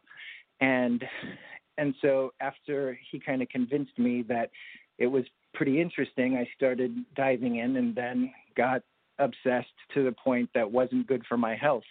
And so it was, just a layered process. There's very little information in the English language about this, and the resources are all conflicting. So it just depends upon the agenda of the writer. So it was. Why do you think that is? Well, I think Fox News and MSNBC, it's the same with all history. People who are writing it, it depends how they felt about it and what their opinion was and which side they were on. So based on the individual bias of each individual, you have to go in like an investigative reporter and understand who did the writing so that you could start to assess what might have really happened. So I got just meticulously obsessed, and lots of migraines and hospital visits for morphine, and worked through it until I got to the point where I came upon this story as a good one to introduce the subject matter to a public that didn't really know about it. And I know what the secret is. As a fan of the Star Wars franchise, I could tell you now, talks of trade routes and bureaucracy can turn off some people. Not me. but some people. The way you get them is through war and violence. This book got it. Like, it's crazy good, and it is illustrated to impress. Oh man, it's such a nice thing to hear. Thanks so much for looking at it and for everything you're saying. I got to give every ounce of credit to A.L. Aragon, the artist. He really just took it to a level beyond what I could have ever conceived. So without him, I'm just a guy with a bunch of words, you know. But yeah, it takes me probably longer to read a graphic novel of the same page number as a regular novel, you know, because totally. I take those pictures. So, you know, I just look at them for a long time. You know, I really take my time moving from panel to panel. Nice. And words really do have to, whatever word you're going to put on that page has to be worth my eye. You know, it really does. Right. And it really just has to, it has to bounce you from panel to panel, has to move that story along, it has to give you a reason to look at the next picture, it has to tell you what you just saw in the last picture. You deserve the writing credit for this. And I also noticed that this was your whole story idea too. So, you know, this is really your baby. You know, this exists because of you. And the work really, really, really shows on this one. Well, you know, thanks for saying that, but there was a lot of people that I desperately needed that if they didn't exist, again, I would just be farting around with myself and paper. Mm-hmm. But yeah, you know, you're totally right. And I had never written something of the stature. I'd written screenplays in another book, but not a graphic novel. And it was so challenging to minimize and economize the word usage. And then I had to rewrite, and I placed each bubble to mirror what he created. So it was like I started from scratch once we had the artwork returned, and tried to suit the pictures instead of wishing that the pictures suited the writing, and to create like a rhythmic experience and trying to figure out what not to say. Look, I admire anybody that does this well, because it's one of the harder things I've ever had to do. Comics are not kids stuff. You know, I know that's really hard for some people to really believe, but this is not kids stuff, which is why this popularity in movies and in comic conventions, like it's this even, you know, we're about to go to San Diego Comic-Con, and there's probably maybe 5% of attendees are kids, right? This is not kids stuff. Right. It's not easy. No. Well, kind of let's move on to that. I know you guys are going to have some presence there. Tell us about how you're going to spend your Comic-Con 2019. Well, I'm just getting there for the 20th and the 21st. So the 20th, I'm still figuring out. The 21st, I'll be doing signings at the IDW booth at like 10 to 11. And then I think there's kind of a relaxed IDW party at my hotel that night. So if anybody wants to show up, that's at the Bayfront Hilton. Please come. And so that's it. The rest I've got to figure out. You know, I've never actually been there before. Have you been to a convention before?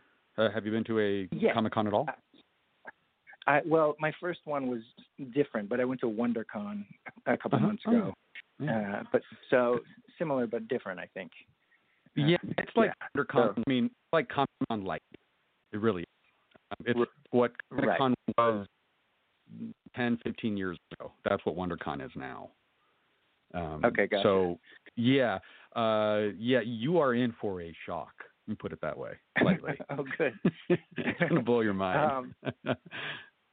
Well, I hope so. Good. What are you guys doing there? Well, we go to different press rooms and press panels and roundtables. We're going to be doing a lot of interviews. Are you aware of some of the talent that you're going to be sharing that IDW booth with? It's a pretty significant list. I mean, it's great. I was actually looking at it earlier. Yeah. Like Kevin Eastman's going to be there. Right. Totally. And then I know like the George Takei book is doing. George Takei's going to be there. Yep. Yep. And you know, his book is another one of those examples of this is not kid stuff. You know, he actually wrote a book about his Japanese internment. You know, exactly. Like, so this is, you know, again, guys, comics this is a whole different ball game. Yeah. Yeah, it's more just it's literature now, you know. Yeah. But with a different use of imagery, you know. Mm-hmm. And I don't think there's anything kiddish in most books these days. So, yeah. Well, but you know, and even in those books that are kind of perceived as a little bit more kids, there's always something in there for the adults in the room. I mean, it's got to be something so that you will want to take your kid to go and watch it, or you're going to want to participate with them. So there's always a little bit of something in there for all of us. But a lot of the content here, you have to be careful of kind of, you know, if you have young kids, you know, like, I mean, Sons of Chaos is not something you want your 5-year-old to be reading. No. Yeah, it's funny because I was wondering initially, like, should I be putting a sticker warning on this that says this is not for children? Like, because it is pretty, I don't know, you've seen it. It's not that it's so bloody and gory. It's just a level of raw sort of grime and circumstantial things that are much more adult, obviously. Yeah, no, there's some graphic scenes in here, you know, of all kinds, and I don't want to spoil it for anybody. I want people to go buy this book. I think it's fantastic. Is there anything else at the comic convention that you got your eye on, panel wise or shopping wise or anything? You know, I've been so all over the place that I haven't even had the time to really look at the schedule, to be honest with you. I'm just trying to deal with this launching this book, and so I'm sort of hoping that people point me in the right directions. But no, I'm just excited to go and figure it out for the first time. That said, you know, if you want to do any sort of a gifting giveaway, we can give a couple of books to your listeners if you want to do something, and we'll happily, if they're showing up, I'll give them a couple books. All right. So. All right. So how about we give somebody the first one that can find you at the IDW booth. If they say, I like Saturday morning cereal, then you give them a book. Does that work? That's 100% done. Okay, all right. I will definitely not forget that. This is going to be fun. So the IDW booth, and when is your session? Sunday the 21st at 10 to 11 a.m.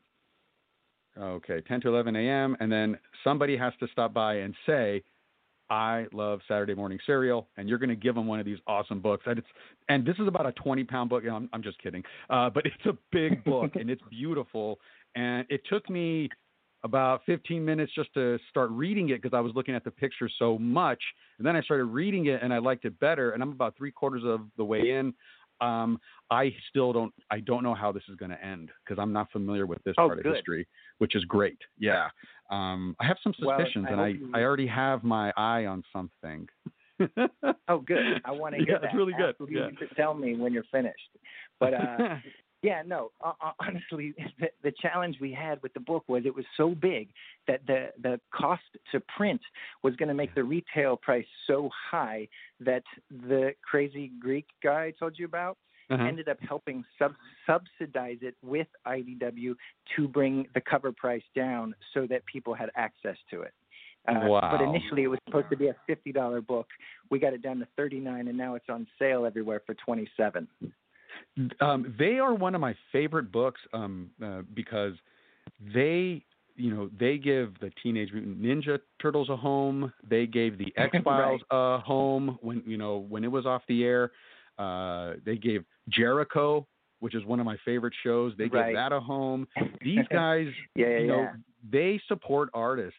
I love IDW. That's the great publisher. Absolutely. I encourage everyone that can hear us, check out the IDW booth, and especially get there on Sunday from 10 to 11.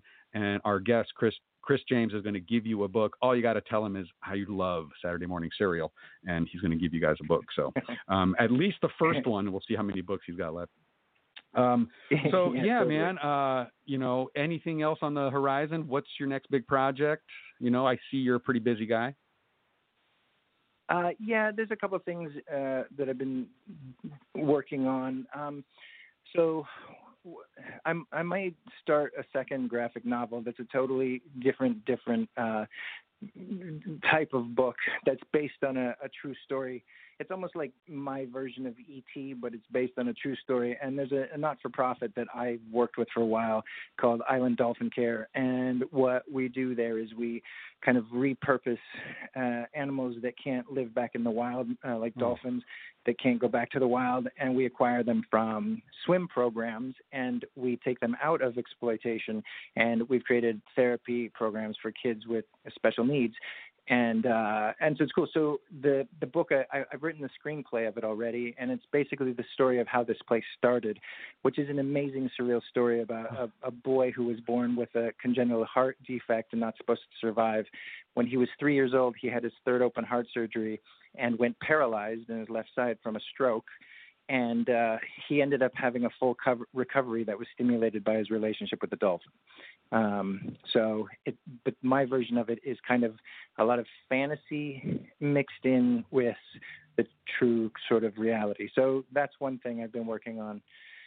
And a bunch of other things, but there's a bunch of them listed on my website. If you want to go, it's just at chrisjaymes.com, but it's Jaymes.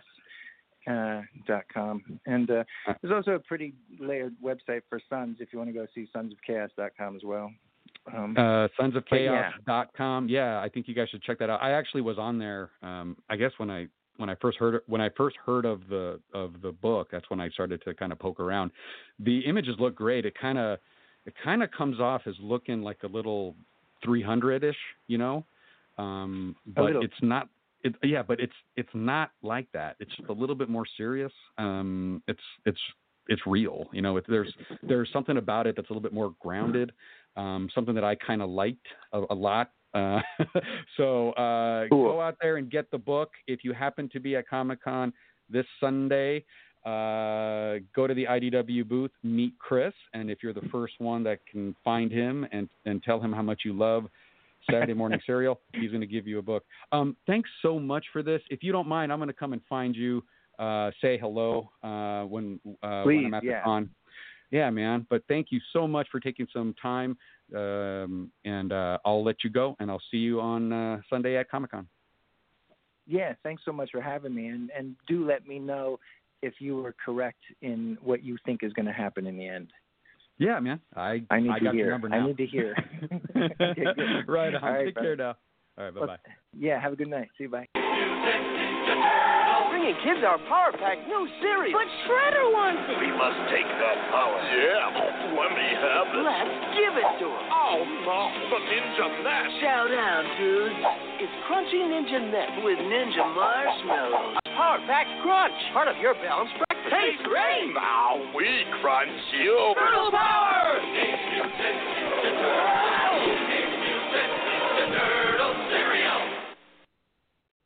Yeah, the Teenage Mutant Ninja Turtle cereal. I remember that. I don't know if you guys ever had a chance to do that. But, we just heard from Chris Jaymes. And as just to recap there, he's going to be at the IDW booth on Sunday, 10 a.m. to 11 o'clock. And if anybody goes up to him in that hour and says, I love Saturday Morning Cereal, he will give you one of those $30 books. He might have said only the first one, but maybe if there's a couple.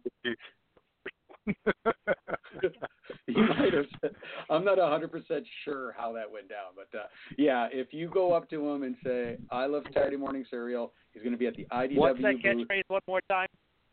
I love Saturday Morning Cereal.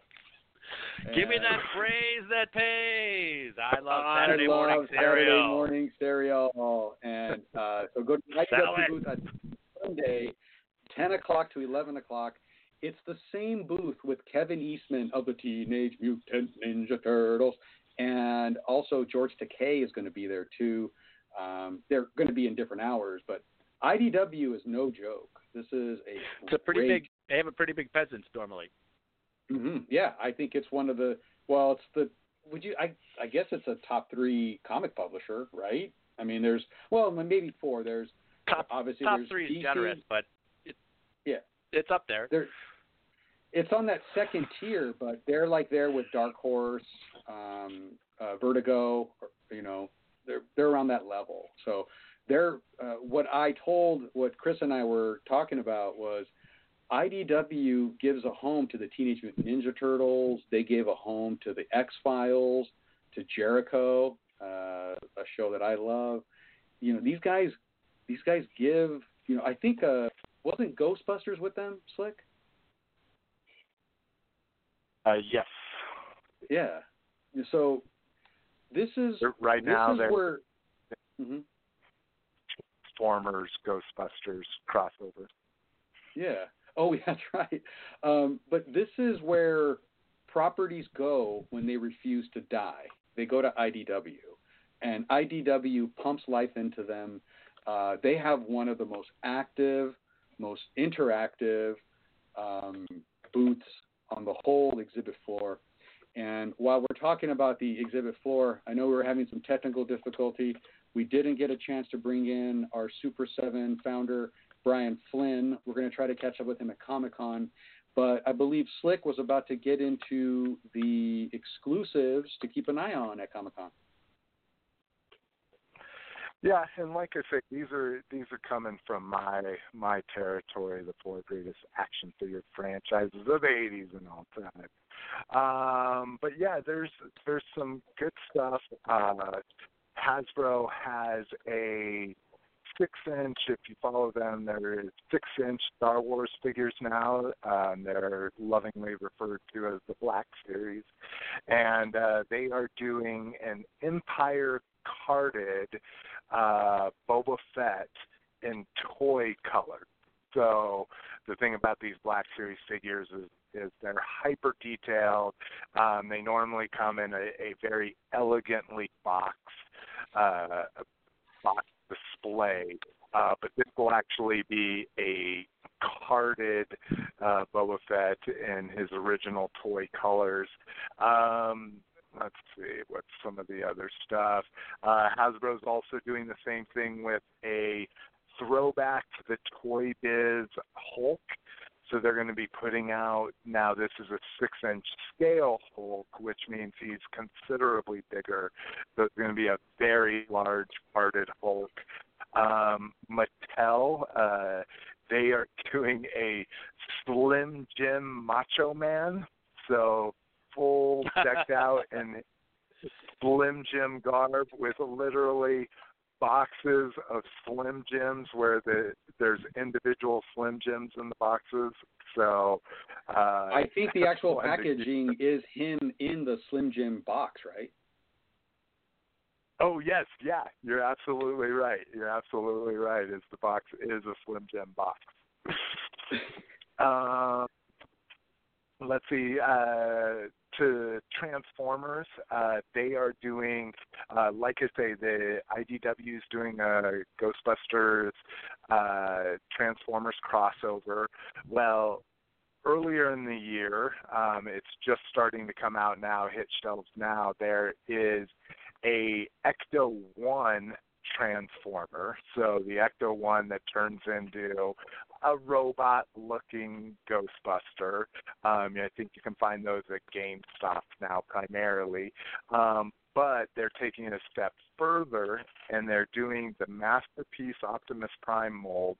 So this is like one of the most perfect Optimus Primes you've ever seen. Looks like the cartoon, looks like the toy, transforms perfect, about a 9-inch figure in bot mode, and it's a Ghostbusters crossover, complete with like slime deco, like he ran into Slimer and it's all splashed across his trailer. Ready to Believe You on the trailer. He has a backpack that, you know, can turn into one of the ghost wands kind of thing. So that's a good one out there. Very reasonable at $150. And then, like I say, even though he wasn't able to join us, Super 7 has some pretty good stuff.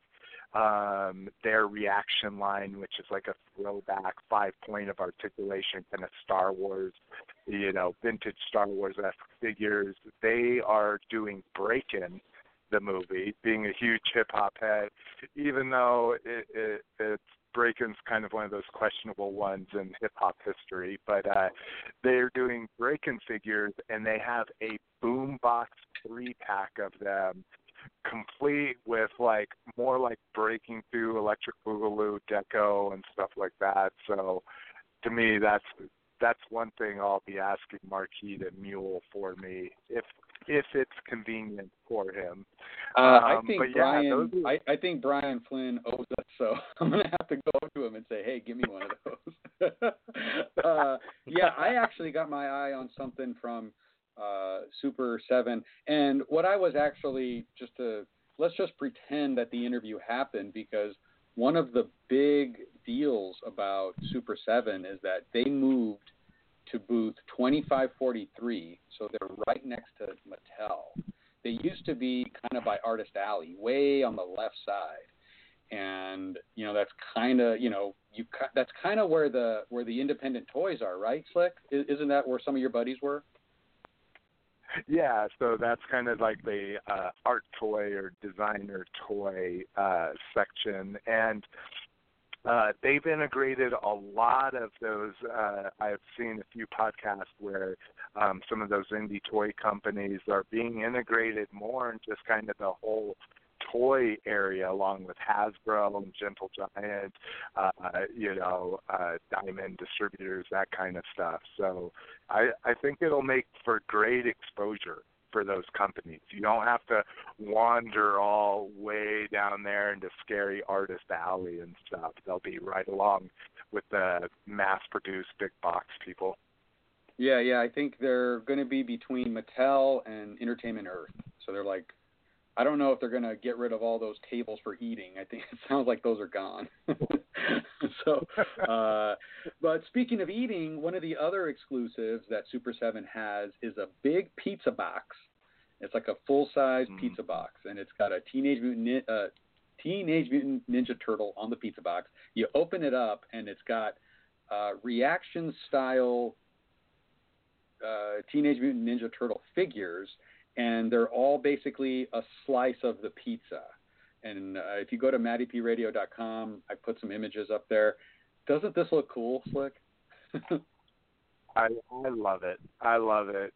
Hard to display because you'd want to display it open. I'm not sure how well the individual carded figures will be held in there, but yeah, it's an amazing concept. I mean, they blew it out of the water with that one for sure. Mm-hmm. Yeah, and then the other thing that I got my eye on as far as Super 7 goes,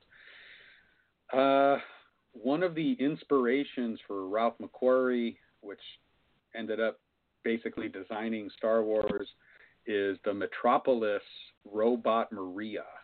You guys have all seen this. And it's basically a C-3PO with boobs. You know, it's kind of what it is. And, right? I mean, and so Reaction, this is a Reaction figure. Again, booth 2543. I think it's only like $7. No, it's $6.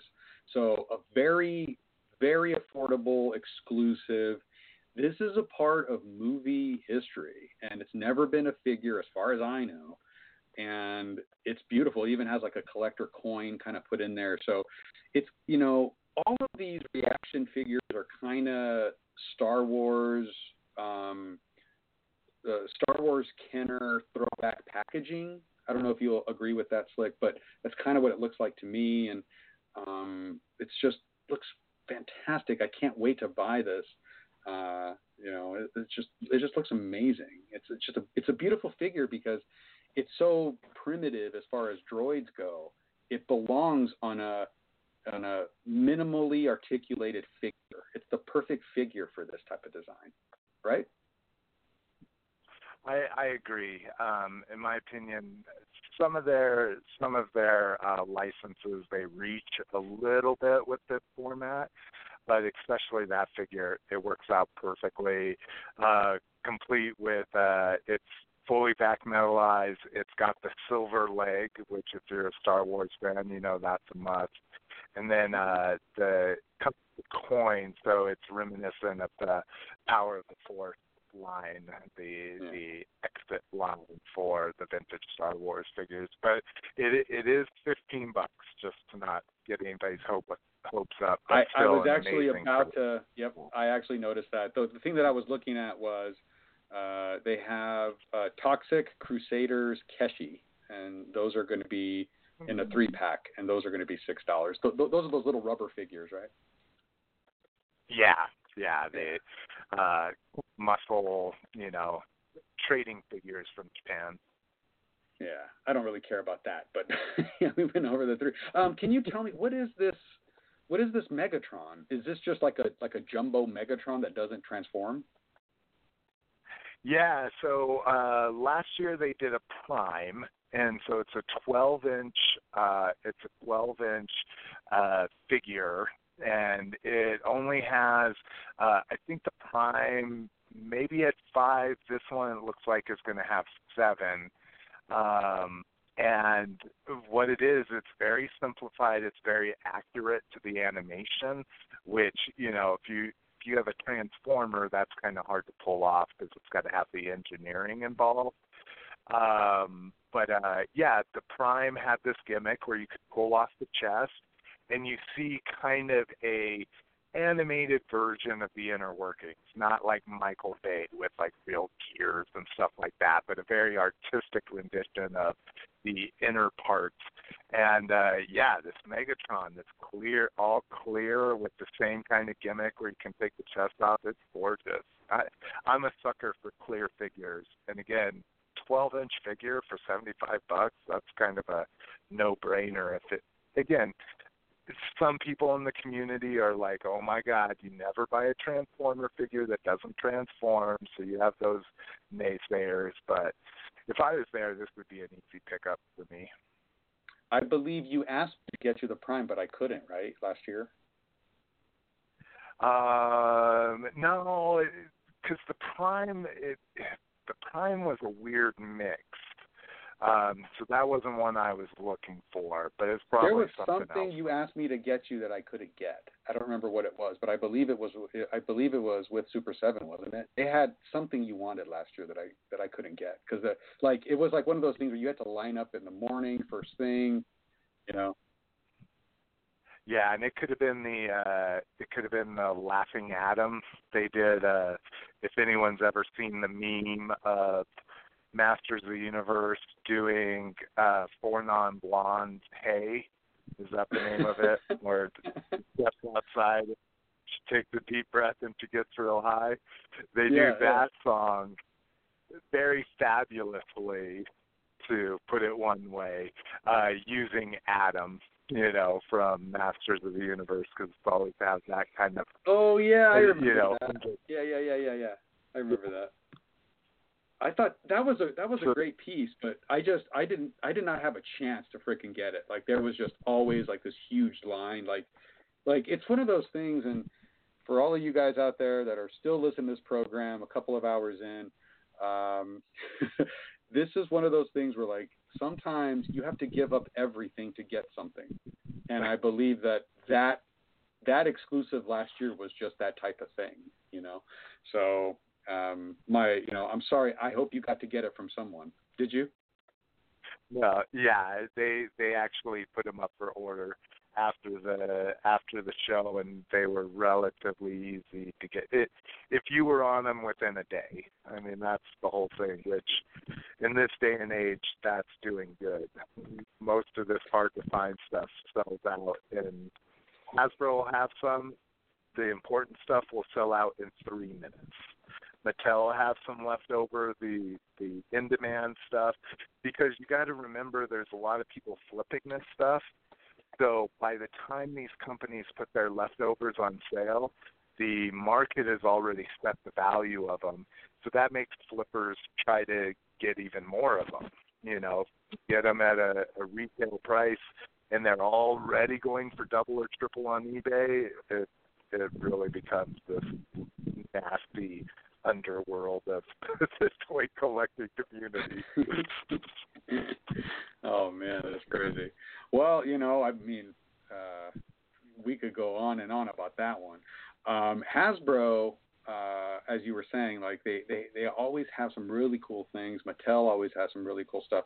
Last year, I kind of missed out on getting my hands on I wanted that Superman Hot Wheels. I'm pretty good about getting Hot Wheels every year, and I really wanted one, and those things never sell out. So I was just taking it. I was just slow playing it. Nope. Every time I would go, every afternoon, they were sold out. And then Sunday, I just kind of forgot to go get one, But I was thinking to myself, I'll get one. I mean, nobody ever sells out on the Hot Wheels. Nope. And still on eBay, they're $120 minimum. I mean, it's just one of those things where it's the one thing that I have. I could always get the Hot Wheel. Nope, not this year. Because it's hard for people to pay $25 for a Hot Wheel. But those things went out quick, and it's $120, and my limit right now is around $80. I'd pay $80 for it. I just can't find it. But I was this year. Hey Jimmy, are you there? I'm here, loving every minute of it. This year's Mattel is the '87 Batmobile. Are you aware of this exclusive? '87 Batmobile? Yeah, the Michael Keaton. That's from the comic book. No, I'm sorry. It's the '89. It's from It's the Hot Wheel of the Michael Keaton Batmobile, and it's in like this awesome packaging. And it's a slightly bigger scale. Am I right? I don't think so. Is it, Slick? It might be. They do a scale like just over the maybe about 175 over the Hot Wheels scale. So it might be one of those. I haven't seen any comparison pics or anything. Well, as Jimmy is our resident Batman fanatic, I'd like to cut you a deal, Jimmy. I will try to get one, and I will try to get two. If you try to get one, please try to get two, because I do not want to miss out on this one as I did on last year's Superman one. The one about last year's was basically like the very first Superman comic where he's holding up the green car. So the actual Hot Wheel was the green car, and it was packaged like in this acrylic with the actual backdrop was the comic book of the very first Superman. The Hot Wheel was just the green car, and they added this little tiny Superman figure underneath holding the car up. So, it's technically a Hot Wheel, but it's a diorama with a little tiny Superman figurine, and it's gorgeous, and I really wanted it, but I missed out. I don't want to miss out on what I think is the best Batmobile of all time, the '89 Batman. I'm sure you're going to say '66, but I think it's the Tim Burton one. Sure. Oh, sure. Well, you're entitled to your opinion, and we can debate that on another show. But there's absolutely nothing wrong with that Batmobile, just because it's not my favorite. That's kind of one of my jams, is I collect Batmobiles, and that's a good one. That's why I wasn't sure about that scale. They do I was thinking of a bigger scale that's about a foot long. It's all metal. I can't think of who makes it. I wasn't sure if that's the one you were talking about. I thought there was somebody else had an '89 exclusive Batmobile. No, this is just a straight up. This is a Hot Wheel, and it's in this cool packaging. It's gorgeous, So I believe it's around $25 again. It might even be $30. So If you're going to get it, please get me one. If I get it, I'll get you one. But I don't want to miss out this year, so I'll cut you a deal. Are you in? You want to do this? I dig it, brother. Yeah. Okay. I'm in. All you right. heard it. All right. Witnesses. And this is how you handle Comic-Con, man. You cut deals. The best way to do it, man. All right, Slick, what else have you got for us? Have you gone through your list? Yeah. I mean, that's, let me see here. Oh, and I guess one more big shout out to Mattel. So Super 7's been doing the Masters of the Universe line for the last couple years, and they've even brought back the 5.5, the vintage buck, as we call it in the toy collecting community. So basically the vintage He-Man body, that very muscular, stout body. They brought it back and been doing filmation versions of it. But Mattel is going to be producing Masters of the Universe again as well. They are coming out with new, again, 5.5-inch stout little vintage bucks, but they're super articulating them now. I mean, to a point. You're getting, so those old ones used to be arms, legs, waist, and head. So you got 6 points of articulation. These new ones will have 16 points of articulation, but side by side, besides a cut here or there in the mold for the articulation, they are the same form factor as the vintage ones. So that's kind of got a Masters of the Universe collectors reinvigorated this.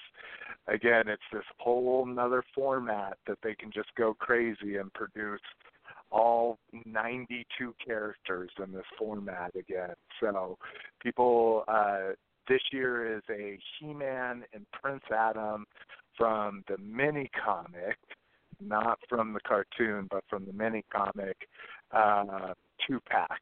And when Mattel put up a little subset of their offerings online for pre-order. Real weird system this year.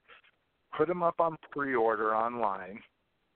They've done that all the years past, and then as an attendee, you could go pick them up. Well, this year they put them online to pre-order, and then you still have to be an attendee, but what you do is you check in at their booth, and then they ship it to you after the show. So they're actually not handling any pre-order distribution at the show, which is insane to me. Like, people went crazy over that. But that He-Man still sold out super fast when they put it up at like 3 o'clock in the morning a few weeks ago. So that's one of those, if you're going to be stopping by the Mattel lot, I'd like you to try to get me that 2-pack. But yeah, you're going to have to write down what you want. Yeah. Yeah, I mean, that's about it. After not attending for a few years, I've lost my exclusive lust. Those first couple of years I didn't go. I was begging you, like, please give me this and this and this. And, I was trying to recreate that experience. And I say just, pick up the stuff on the secondary market that you really like. But, the fun of it's getting it there, in my opinion. I hate getting shit shipped from eBay. It just doesn't have that same gratifying feeling. Yeah, I actually kind of agree with you. Plus, it's like, you have so much, there's so much out there, so the actual attachment is that you were there to get it, so it's a whole other thing. I don't know what I think about Mattel doing that, where you basically just go and check in and then they're going to ship it to you. It's kind of weird, but, it probably saves them a lot of money as far as, warehousing and all that stuff down there. It's just, might as well just ship it to you direct, probably. And when they do that, you end up paying for the actual warehousing, not them. So it kind of makes sense, I guess. Shipping was ridiculous. Shipping was ridiculous too. Of course, it was overpriced. It was insane. But. And I've ordered stuff from Mattel Hasbro's worse, but Mattel's not that great either. But these guys cannot package. They're not collectors, right? They just throw in a little paper, and the box is bouncing around all over the place, right? Yeah. And don't ever trust big box retailers with your collector's collection. That's amazing. Other than that, like I don't have my eyes on anything else. I mean, you know, I want the Batmobile. That's what I got my eyes on. You know, try my hardest to get the Stormtrooper and the Boba Fett. We'll see, you know, what kind of deals I can cut on that. Super 7, I think I got an in with this Brian Flynn guy. Let's see if I talk to him about getting some of that. But other than that, I go where the wind takes me when it comes to Comic-Con. You know, I have my schedule is dictated by my press coverage and what I have to do for that. And then, you know, every year I'd like to have one or two panels that I really like. I love all the Star Wars panels that are on Friday. I like the, you know, the high-end collectibles, the Hasbro, the publishing. I like my Star Wars stuff on Friday. That's typically what I'll carve out for myself. This year there's a panel for the George Lucas Museum. That's going to be on Thursday, so I'm looking forward to that. But other than that, I'm just really looking forward to, you know, seeing some friends, hanging out. I'm going to go, you know, all 5 days. I'm going to be a zombie by Monday, but it's that time of year. This is what we train for. This is why we lift all them weights, and I'm looking forward to Comic-Con. Any last words, Jimmy? No. Hydrate. Get plenty of rest. Make sure you drink lots of fluid now. You're not going to have the time then. And wear comfortable shoes. Bring some wipes with you to keep in your backpack. You never know. Deodorant. You hate not to have deodorant. some toilet paper when you need it. You know, rather have it and not need it than need it and not have it, I always say. And that's it. Sounds like you got a plan and a plan of what you got to cover, and a loose plan of how the wind's going to blow you, like a mighty leaf on the shoulders of the mighty river. Yeah. Slick, you're not going, but do you have any last words on Comic-Con? Oh, yeah. Like I say, I always believe in being prepared, like Jimmy was saying. The way we always prepared ourselves was with a water bottle, but not a traditional water bottle. Clear liquors, such as gin, and in our particular case, my choice would be vodka. Looks perfectly harmless in a nice little 16-ounce water bottle. So if you're inclined to, if that's how you enjoy yourself like I do, I would say take a water bottle or two and have a few shots. You know, it can definitely help in those long lines, you know, definitely open you up to talking to your neighbors around you, and can probably get you through the exhibit hall with a lot less frustration. So if you're inclined to, I always say that's the number one thing I make sure I carry with me at Comic-Con. Yeah, I'm the same way. I like Bacardi Silver myself, but yeah, I'm totally with you on that. Jimmy? Oh, yeah, I was going to say my hip flask is labeled Bat Stress Repellent, and it's loaded with bourbon usually, although I can hide it in the hip flask. I might try that vodka in a water bottle idea maybe this year. That vodka does burn a little cleaner. Keep me more focused. It also doesn't smell, which is pretty nice. Rum and whiskey can like give an odor, you know. Yeah, vodka keep telling yourself that. Well, yeah. I was going to say, Mark, we weren't fooling anybody. You're right. It just smells like mouthwash. All right, guys. Well, hey, man, thank you guys so much for joining me on this. Comic-Con is a chore, and it's both a chore and a relief all at the same time. I look forward to it, and I'm afraid of it, and I have energy, and I'm tired, and I talk, and I'm grumpy, and you're just on both ends of the spectrum here. I hate it and I love it, and it's just weird. But I do it every year, and I can't wait, And then by Sunday, I'm hating it, and then I just can't wait for it again. It's a weird thing. I can't believe that we do it, but it's kind of the coolest thing that we do, as do it for the glory. Community. Yeah, we do it for the glory, man. And thank you guys again. Whoever's hung out with us for this whole show, and sorry about the technical trouble. I hope my voice came in decently. But thanks again. Have a safe con, everybody. Have a great con. Everybody. See you next time. That's right, everybody. Peace. Now we know. And knowing is half the battle. This is enough of this.